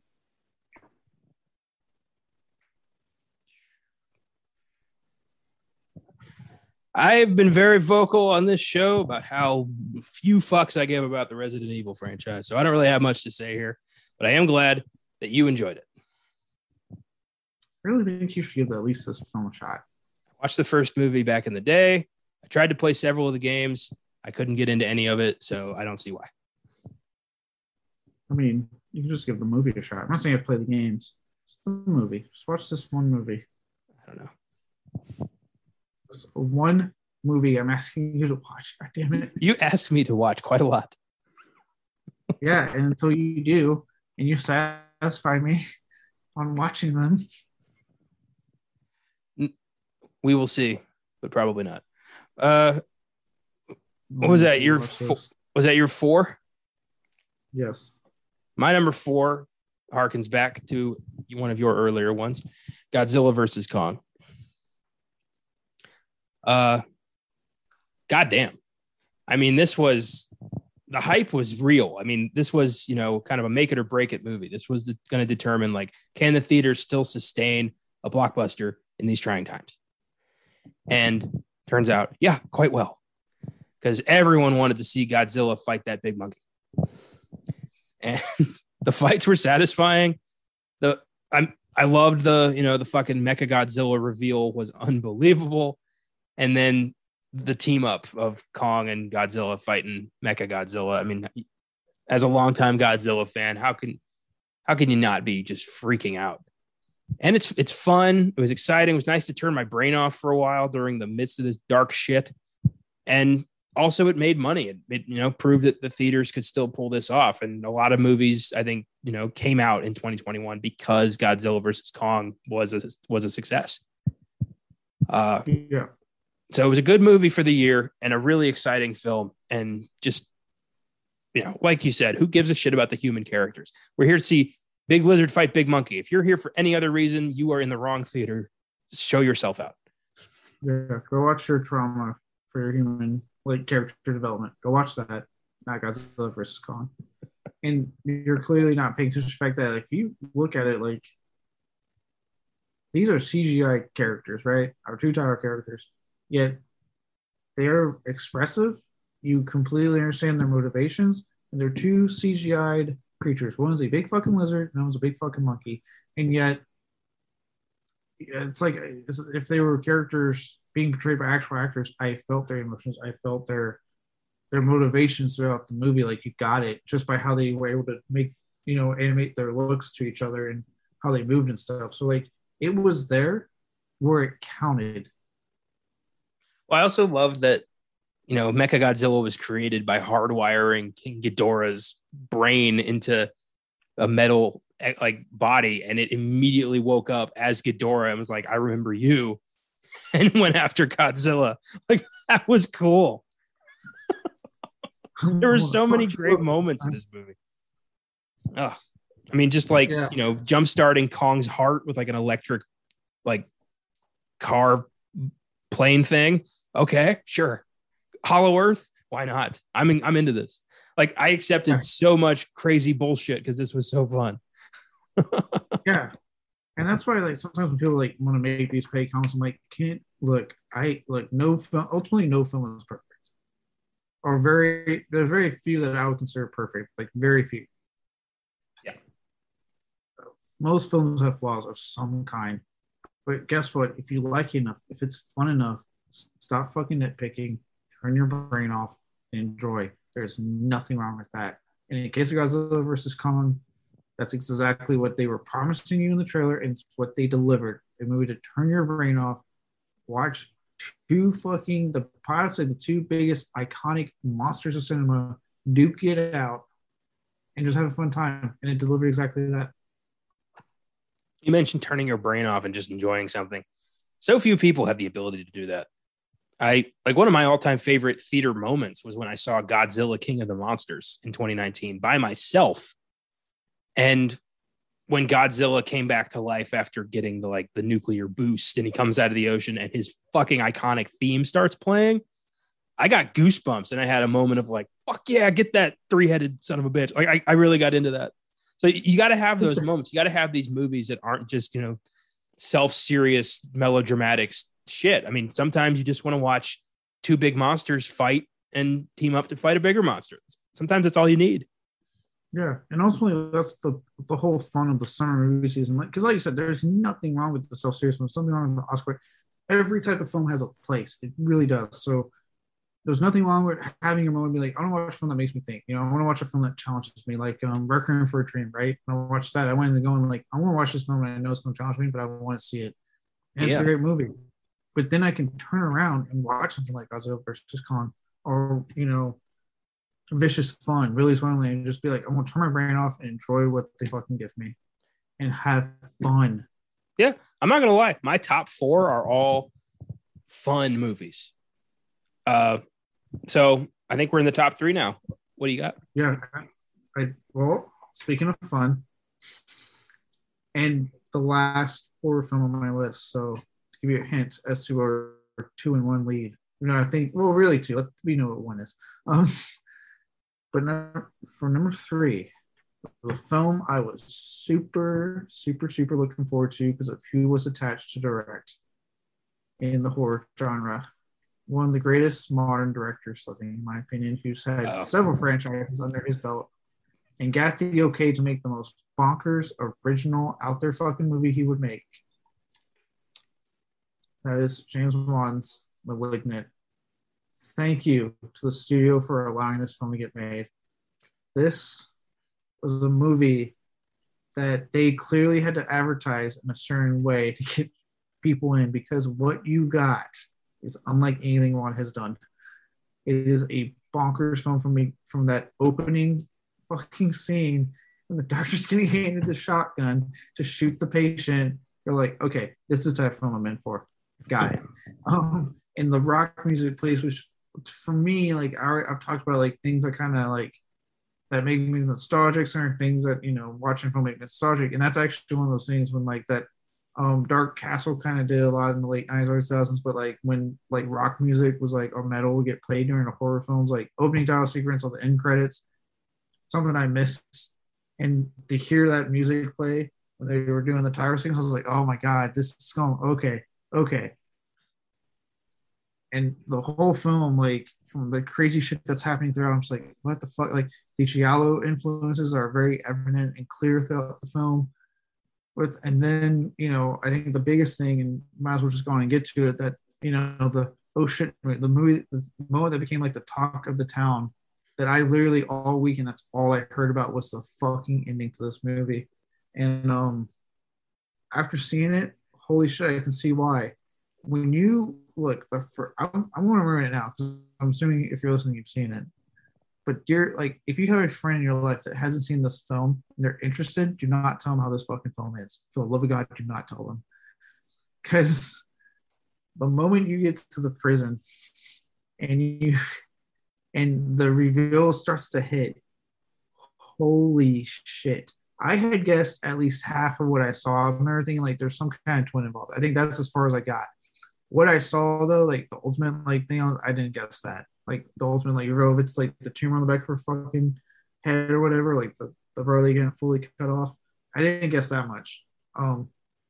But that prison sequence was one of the most bonkers, insane, awesome, fun sequences this year in horror, as far as I'm concerned.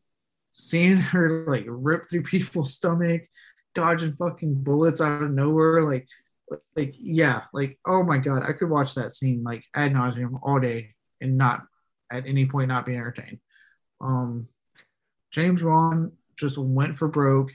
He was clearly ruining his influence. Honestly, he was taking advantage of the fact that he had all this clout to get a film like this made. And look, you know, for all the people that are sitting there bitching that nothing original gets made in Hollywood, when James Wan can make a franchise, you give him so much money that he was able to sequelize Saw, sequelize Insidious, and sequelize The Conjuring, and you kept getting those films, but then he does something like *Malignant* and it doesn't do as hot. Stop bitching that you're not getting original films, because you got something pretty fucking original. And again, you didn't go out and see it. I'm sure it made a good amount off its HBO Max streams, but yeah, like if you haven't seen this film or you have someone you know who has seen this, show them this film, but do not tell them the fucking ending. Yeah, this was a bonkers one. Not at all what I expected, but leave it to James Wan to continually just rewrite the fucking horror movie template and give us the craziest shit again and again and again. He is a very talented filmmaker. And this was just, I said, what the fuck audibly like 3 times. It was just insane and good. So yeah, *Malignant*. I'm really surprised. So that was the last horror movie on your list, huh? Yeah. I can't believe that Candyman and Halloween didn't make it on either of our lists. Yeah, Candyman, Halloween, and Spiral, I wrote down, and I was like, no. Wow. But I could not put *Malignant*. Like, I would not live with myself if I didn't put this on, because I fucking adore this movie and just its go for broke aesthetic. And like I said, I know James Wan, like I love the comments he was making before the movie when he was like, when I did Saw, I became a Saw guy. When I did Insidious, I was an Insidious guy. I did Conjuring, I was a Conjuring guy. He's like, I want to reinvent. I want to do something different. I don't like putting myself in a box. And he's like, I think, I remember he says like, I think people wanting something original, they want something different. And he goes, that's what I want to give them. Yeah, for sure. I love it when he steps out of horror. He delivers $2 billion box office hits with Furious 7 and Aquaman. Yeah. He's the man. Yeah, except apparently Vin Diesel didn't want it back, but DC's like, do you want to do Aquaman 2? Please? God, what an idiot that man is. Not James Wan, Vin Diesel. My number 3 is, once again, goes back to you, Ghostbusters Afterlife. I had such high hopes for this. I've been a lifelong Ghostbusters fan. And this was, I just was really hoping this was going to be a redemption for that shitty 2016 movie and be respectful to Harold Ramis. And it was both and so much more. And yeah, it is, it rehashes the first Ghostbusters a little bit with Gozer and all that shit. But I liked that shit. I liked seeing Gozer again. I liked seeing Zool again. I liked the little mini Stay Puffs. I liked seeing all that shit again. It made me happy.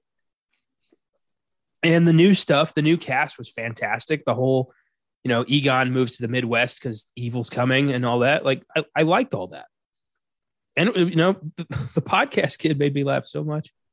I loved Paul Rudd constantly putting on horror movies, like super crazy 80s horror movies for the summer school kids.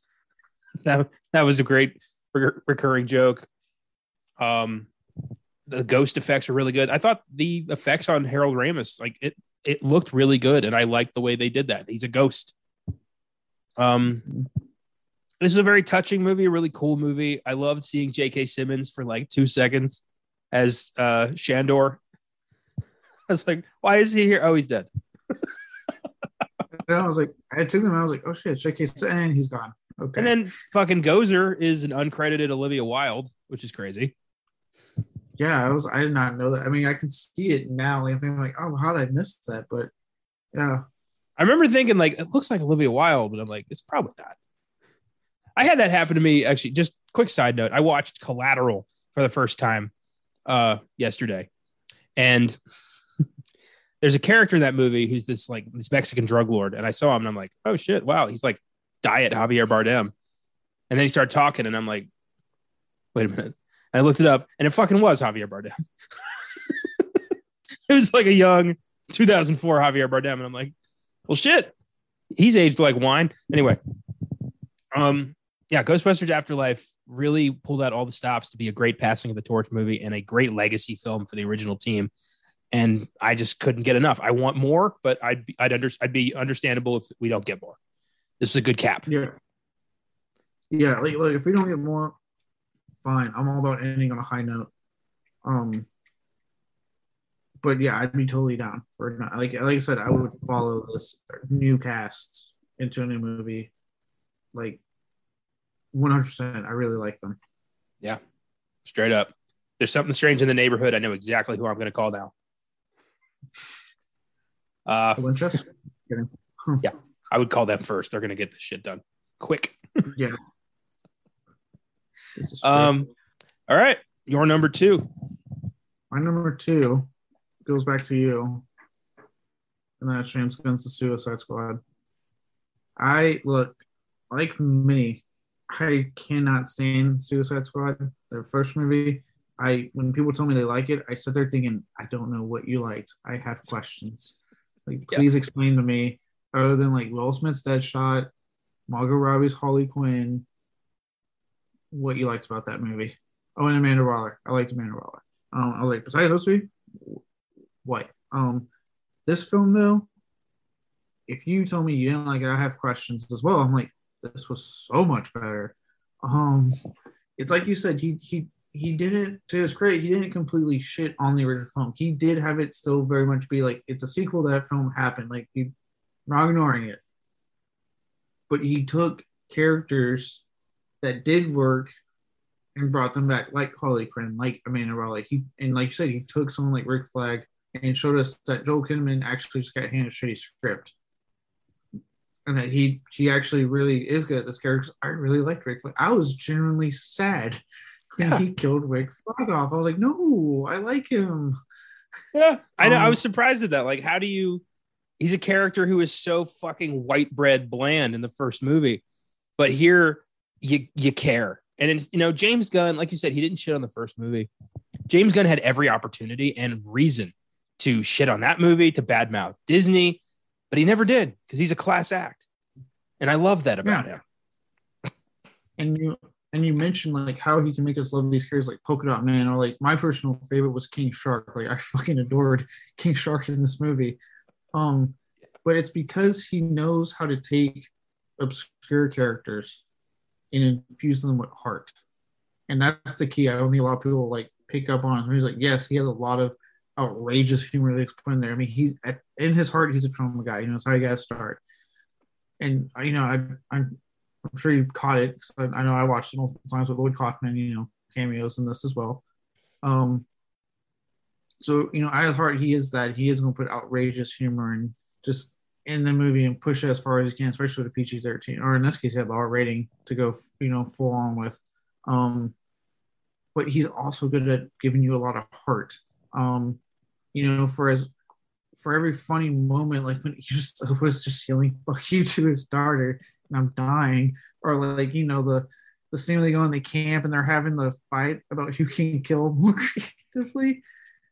Yeah, it was just that. Like for every scene like that, you get really great scenes with King Shark that humanize him, with in the bus with Idris Elba and Ratcatcher 2, and they're like having that discussion. You get a lot of great scenes like that, or like even like the nuanced friendship of Rick Flag and Harley Quinn. Like Rick Flag's the one that tells him, "No, we gotta go get Harley." Like no one else gave a shit. They were like, "Yeah, we go to mission," but as soon as he heard she's alive, he's like, "No, we gotta go get her." And then I remember when he died, and she finds out, she's like, "He was my friend." Like there was a genuine friendship there, and it's just like it's his ability to do that, like give you like this really funny out there humor that just makes you die laughing, but makes it with so much heart. It's great. Yeah, that was one of the most enjoyable theater experiences of the year for me. I just couldn't stop laughing, and got emotional too. I still laugh when they're like trying to rescue Harley. And she's like, "Oh, hey guys," and, like hit Rick Flag's face. It's just like, what? But we were going to save you, and it was a really good plan. And oh, I can go back, and you guys can do it. No, it's too late now. And I looked at you so well. That's just patronizing. My favorite moment, hands down, was after the kill off between Bloodsport and Peacemaker, when Bloodsport tells him nobody likes to show off. And he's like, except when what we're showing off is dope as fuck. And he's like, God, fuck, he's right. I like the payoff to that joke when they go and they're like, "Why did my men not alert anyone? Or why did my men not alert me?" They're just like, I love that Polka Dot Man just kept seeing his mom as everybody. God, even said that says I was what I said, it was funny. And he's like, "I'm a fucking superhero." I love seeing Star of the Conqueror. Like that's a character I never thought I'd see on the big screen. And here he is just as a ridiculous over the top alien starfish. And it's exactly what I wanted. Yeah. I loved Idris Elba's fear of rats. That scream he did when the rats standing there offering him the thief. Like, why are you in your underwear? Look, I love when woman or child for freedom. I love when they wake up and King Shark's about to eat Ratcatcher 2. And they're like, "Hey, put her down." And she's completely asleep. She didn't even notice. Bird. Who gave you 90 comps?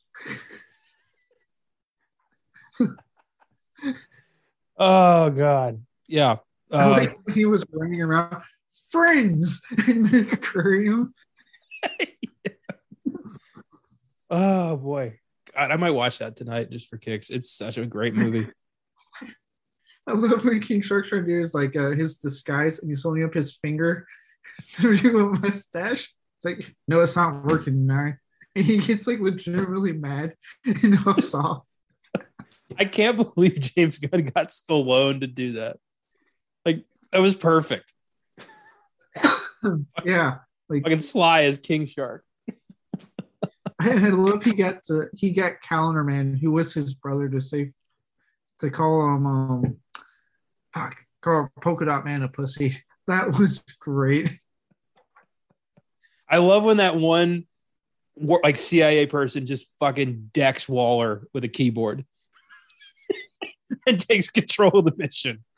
And then later she's got an ice pack on her head. I love it when she's making the team. She's like, all of you have unique and different abilities. And she details everything about Peacemaker and Idris Elba. I thought you said we all have unique, different abilities. It's like, it's the same shit. He's like, yeah, but I'm better. Oh, praise to John Cena for just being a funny son of a bitch. He is, this year, especially with Suicide Squad and Vacation Friends, he has been just consistently hilarious. I've stood by that. That man excels in comedy so much because he knows how to just like have fun. Like he knows how to just fucking go with it and have a lot of fun. To the point that like it was like noticeable he was almost uncomfortable with Fat F9 and not cracking jokes. Like it was weird. It was like, come on, like this guy's funny. Like you lost The Rock and you're not getting him back. So like have him crack jokes. Have him fucking realize what he's in. I mean, I wonder, since obviously John Cena is about to be, he's already a big box office draw. People love him. So he's clearly going to get fired from the F franchise because he's upstaging Vin Diesel. So who's the next wrestler that Vin's going to get to be second banana and then upstage him? I would say Batista, but I feel like Batista's already becoming a bigger draw than Vin Diesel as well. Yeah, he would never stoop that low at this point. No. Wish Macho Man was still alive. Macho Man, Randy Savage. I got a secret brother, and off screen you just hear, "Oh yeah." That's all you need to know, and you're like, "Oh shit." I would actually watch the shit out of that. I would too, in a heartbeat. I feel like give him all of the dialogue because, as we know, Macho Man didn't know how a human talks or functioned because he was constantly on coke. Yeah, I'm sure he once tested for blood in his coke system at some point. Like the guy was just like just on 24/7. I miss him. Okay. Anyway.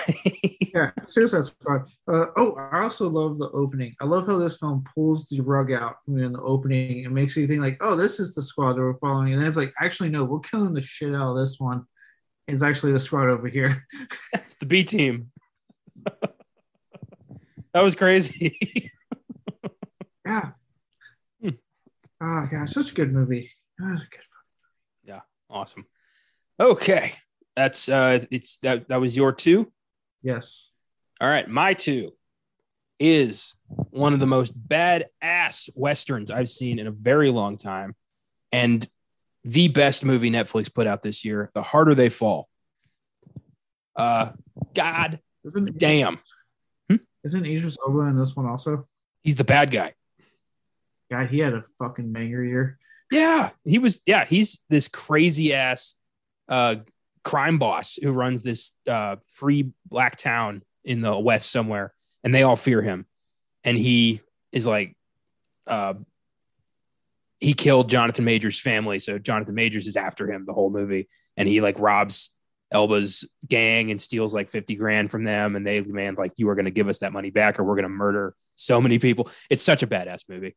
The soundtrack is epic. The entire cast is fully loaded, and every character is a standout. This was fun. This was a fun movie. I really enjoyed this. I want more people to watch it. I want to talk about it more. I'm probably going to pick this as a film in the next few months for the Filmgasm podcast, because I want to revisit it and talk about it at length. Yeah, this was so cool. Would have been my number one had I not seen the next movie. So this has been one that's been on my radar. I've heard a lot of people who've seen it praise it. talk about how much fun it is, and like I keep hearing like the term like hopefully this is what westerns will be moving forward. So how much people have been loving it. So I'm like I'm interested definitely in seeing this one. Plus I like the cast. Like I've seen Lovecraft Country, so like and obviously it's turning Loki. Big Jonathan Majors, like that guy is a fucking talent on the rise as far as I'm concerned. Oh, in this movie, I had only seen his brief bit in Loki, and I was like, oh, this is all right, Kang, okay. Now I saw this, I'm like, fucking Kang, bring it on. Like I love Jonathan Majors now just from that movie. So dude, he knows how to be charismatic and like draw you in. He's fucking like there's some magnetism to him when he plays a role. Yeah. I mean, you got him. You've got Delroy Lindo as this like seasoned marshal who's like trying to get Idris Elba for his own reasons. You've got Lakeith Stanfield. It's like the fastest gun in the West, who's just like charismatic but super twisted guy who's like, "Don't try it, I will kill you." Because people were constantly coming up to him and being like, "You really that fast?" He's like, "Yeah, I am that fast," and it's crazy. Just thinking about it, I'm like, oh, goddamn, it's so entertaining. Regina King, Zazie Beetz. I'm sure I'm leaving some people out. Idris Elba, obviously. Yeah, Idris Elba, obviously. And it's crazy. Like the heist to get him free is so crazy just because under how much lock and key he's under, to the point where you're like, who is this guy? And it's like the payoff is real. Like he really does. He's a force of nature in how fucking sadistic he is. To quote Hobbs and Shaw, he's the Black Superman. He's the Black Superman. Oh yeah. It's an awesome movie. I encourage everybody to check it out. Like I love a good Western that knows how to be fun, because there's so many Westerns out there that try to like change the genre or try to be, super dramatic. And those are good too.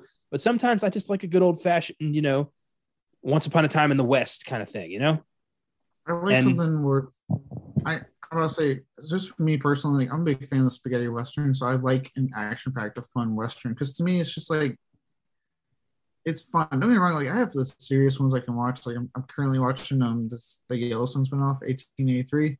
It's an actual restaurant. Sam Elliott, who, by the way, like quick side note, he is fucking crushing it in that show. Holy shit, Sam Elliott. Like he's always been great, but wow. Cool. I'm seriously blown away. I've never like sorry. But there is a room for like that serious Manitoba type restaurant. There are good ones, but I'm more inclined to watch something like an Italian spaghetti Western, or like something like The Harley Fall, where they're having fun. It's action packed, because there's something about like watching those Westerns that's more inviting to me. Yeah. Well, also this is a film, there's so few Black Westerns out there that don't deal with slavery, and this film doesn't. This is a film about every character in this movie is based on an actual Black outlaw in history. All the character names are taken from actual history books of people who are kind of erased from history. And this movie reclaims their identities. And I love that. Like it's built on real stories, real legends of the West. And that's what we need more of. The truth is always so much stranger than fiction. And this movie is exaggerated, but it's built on a foundation of history. And that's just fucking fantastic. So I got nothing but praise for this movie. Okay. Yeah, this was on. I need to check this one out. Like legit check this one out. Is it safe to say that we can just go ahead and say our number one together? Because I feel like we both have the same number one. Well, that depends. Did you love Cop Shop as much as I did? Just kidding. I liked Cop Shop. I did enjoy it, but yeah, we're very much on the same page. And if you've been listening to the past few weeks, this is not a secret. No. So I think it's safe to say that I'll say for both of us, both of our number one, it's Spider-Man No Way Home. Yep, you would be correct. I sure said a really shitty movie just to throw you off. Yep. Gunpowder Milkshake. You nailed it. Yep. Got it. No Sudden Move. Number one, of course. Oh, God. Ice Road. That was almost on my top. You know what? That was a little entertaining. False positive. Oh boy.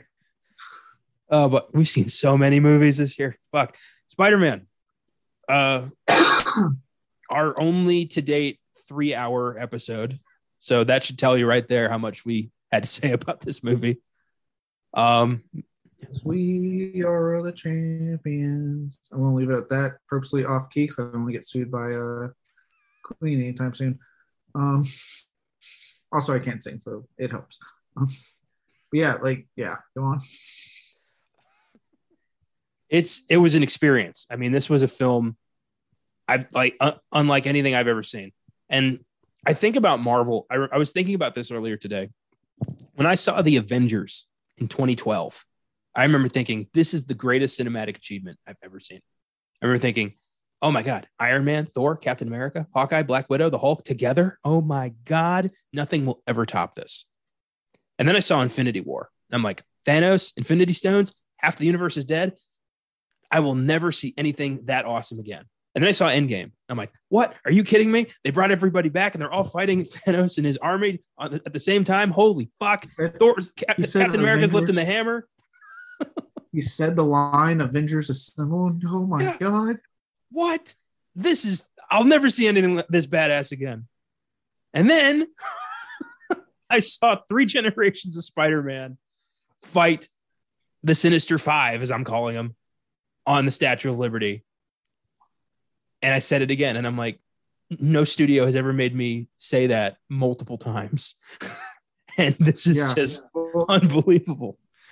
Not only just like you see them fight, but you get complete story arcs. That's why I'm getting kind of pissed off and annoyed. Everyone's like, make Spider-Man 4, make this Amazing Spider-Man 3. First off, you fuckers didn't even like the first 2, so fuck off having this renewed fucking love. Like, and it's not going to happen. These actors were going to come back for this movie. They're not doing a whole movie after this. But also the reason it makes you mad is because you're ignoring the fact that you got complete arcs in this movie with those 2. It's like people are ignoring that, but you got complete conclusions to their character. I mean, you had, in the case of like, Tobey Maguire, you got that line where he said, me and MJ made it work. It was like, oh, even if they're not married, they're together. And like, you got that satisfaction on like, because admittedly, like, their relationship was rocky, all 3 fucking films. So getting that fucking confirmation was like, oh, thank you. Yes. And obviously the bigger one for a lot of people that got cheers out of the fucking audience the first time I saw this mix-up. I saw it twice in theaters. I don't know about you.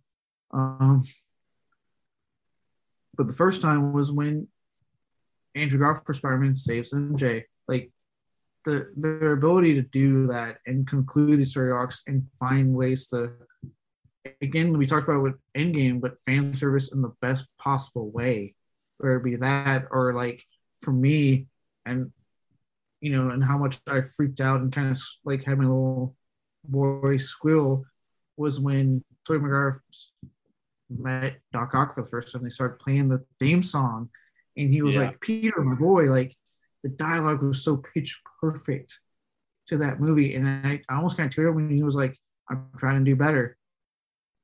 And I was like, I didn't realize that was a throwback line from Spider-Man 2. Like when Peter met Octavius for the first time, and Octavius tells like, Dr. Connors told me you're brilliant, but you're lazy. Peter tells him, I'm trying to do better. I didn't realize that was a throwback. It's like or a callback. Beautiful.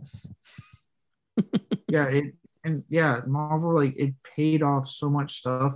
The banter amongst them was great. It led to some really humorous moments, I thought, and Andrew Garfield, look, my heart will always be with Tobey Maguire because of the age I saw the first film, how much those first 2 films mean to me.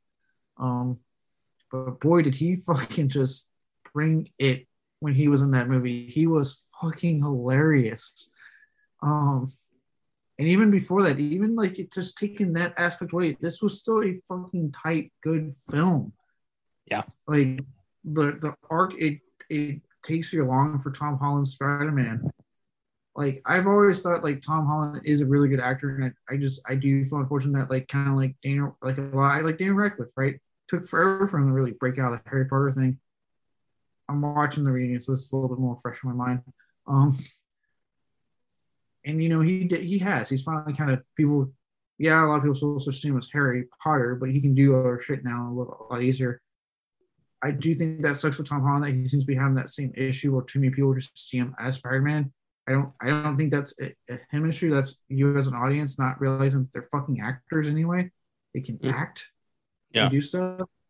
But what he in this movie, he really fucking brings it. I mean, I both times, and I knew it was coming the second time, so it was my second time watching it. The Aunt May scene, god damn, like his performance really sold like the grief and the sadness when he's like, "Come on, wake up!" and he's like trying to wake her up. Like, just the way he does that, it's fucking beautiful and depressing. He aces it. He brings it so much to this movie.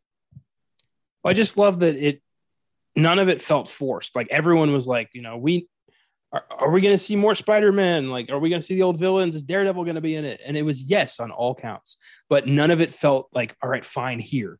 It was all organic. It all mattered to the story. And that is the best part.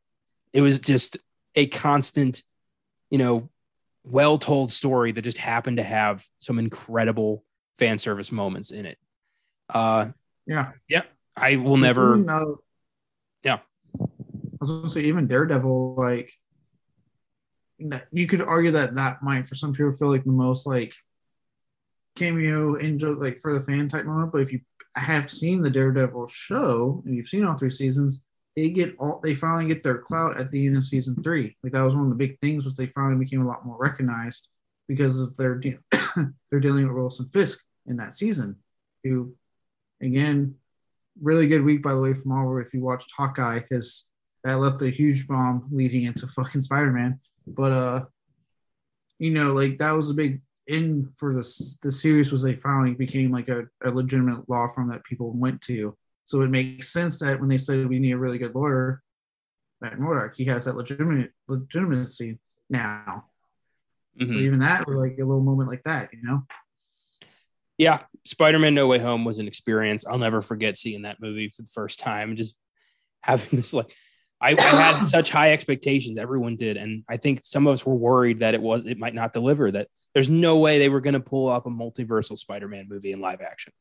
But not only did they pull it off, they blew those expectations out of the water and delivered the greatest film of the year, one of the most incredible comic book movies of all time, and the definitive Spider-Man movie. So, number one. Yeah, without doubt, this film completely blew me away.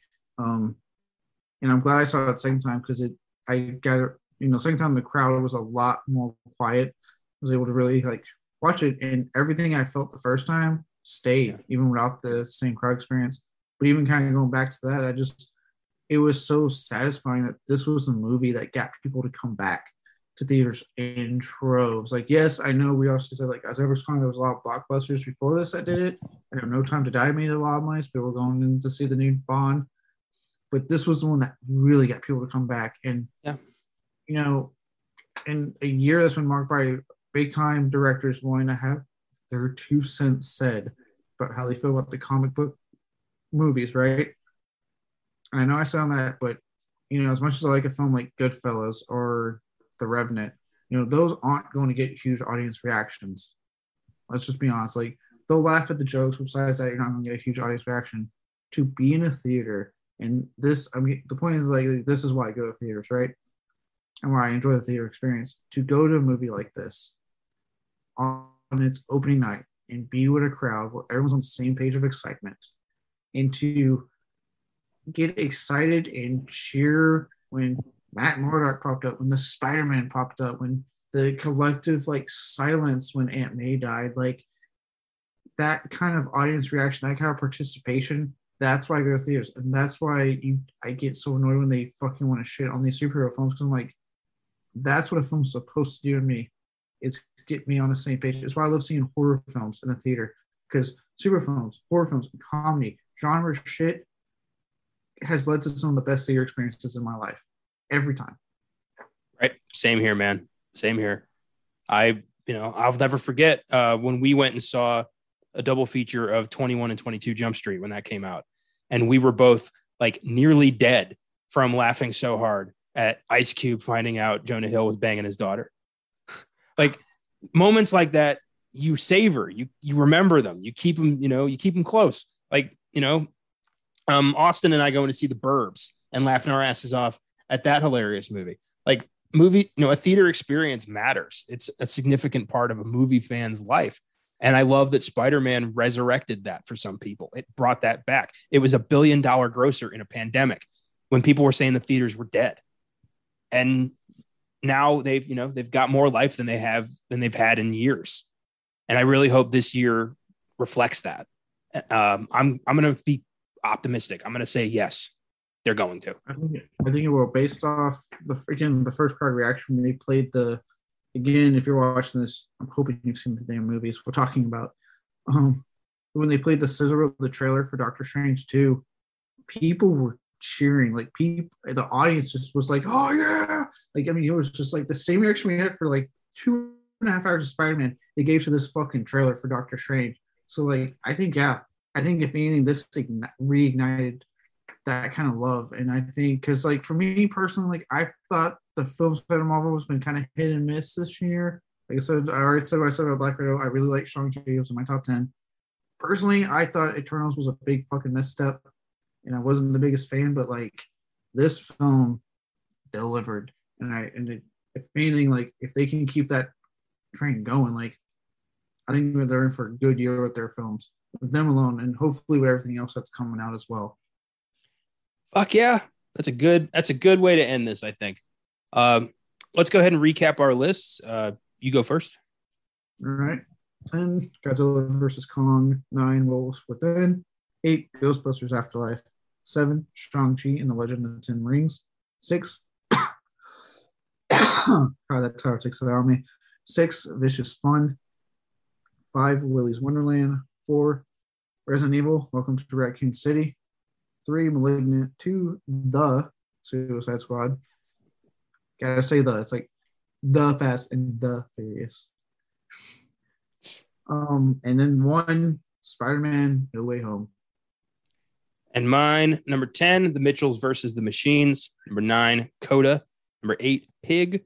Number 7, Raya and the Last Dragon. Number 6, The Suicide Squad. Number 5, Moxie. Number 4, Godzilla vs. Kong. Number 3, Ghostbusters Afterlife. Number 2, The Harder They Fall. Number 1, Spider-Man No Way Home. Take it from us. That is the best of 2021. And we know we put in the work. Yes. And look, and no, I know there's probably gonna be some, again, to keep in mind, these lists we make are subjective, the personal lists. Yeah. Because there's a lot of films that I like that didn't make, like, I really like No Time to Die. That if you're a James Bond fan, check that damn film out. It is so good. The only reason it didn't make it was because I do have my issues with the villain and Rami Malek. I think he is incredibly fucking underwhelming. You know how big a Bond fan I am, and I liked it a lot, but yeah, it didn't make my top 10, and that was a shock to me personally, because I had a lot of expectations with that. It was really good, but it's the fucking villain. A Bond villain is crucial to a Bond movie's success, as far as I'm concerned. And I couldn't get into it. I really liked Licorice Pizza. That was very good. Paul Thomas Anderson's new movie. I happen to enjoy Dune. I know a lot of people didn't. Belfast was really good. So there was a lot of stuff this year that was really good. But, we only got 10 slots, and we want to reserve those for films that, stuck with us. And like for example, I had like I said, I had Spiral, Quiet Place 2. I actually had Pig written down. Last Night in Soho. I'm really pissed that people didn't go see that fucking movie. Black Friday. I get really mad when like good movies come out, and especially when people are bitching about nothing original coming out. And almost consistently, every original film that came out this year bombed at the goddamn box office. Last Night in Soho, Antlers, Nightmare Alley. I'm like, stop bitching about something original that you want if you're not going to go fucking see it in the theaters, and show the studios if that's what you want. Again, I know all the studios can do some better marketing on their end, but still, that's what we can do with an audience. I mean, we knew it was happening. Like, as far, we put our money where our mouth is. We saw the original stuff. We saw the sequels. We saw the reboots. We saw the blockbusters, but we saw the indie stuff too. This is the show for what's happening now. And that is it's it's good to have a good balance, a good variety. Yeah, I'm just saying, like, obviously choose consumers, but for those of you complaining, like, show them with your money. Obviously, like, by all means, go watch Spider-Man No Way Home, but also go see Matt Morales. Go watch, or if you're a big Fast and Furious fan, go watch F9, but go watch Antlers. Like, show them that you want a award for both, because when you're showing, like, when an original film flops, but like the big franchise one does well, that shows them that that's what they need to keep doing and not being original. Yeah. So that's all I'm saying. Like, show support. Like, and then, like I said, like, also look on indie on the streamers. So, like I said, Vicious Fun is a Shudder movie. Like, it didn't get wide release. It played a few festivals, went to Shudder. So, like, look on the streamers. Sometimes they got good stuff. Yep, that's good advice. Thanks for listening, everybody. If you like what we do, you can always follow us on the socials: Facebook, Instagram, Twitter, Filmgasm Productions. You can email us at filmgasm@gmail.com. You want to send us a suggestion, some hate mail, whatever you want. You can always visit the website, filmgasm.com. We got daily reviews, articles, upcoming trailers for stuff, all sorts of stuff that's coming out. We do not discriminate by genre. If you want to support us, you can always click on support this podcast, throw us some green. We'd appreciate that, but not necessary. Next week, the releases of 2022 officially start for us.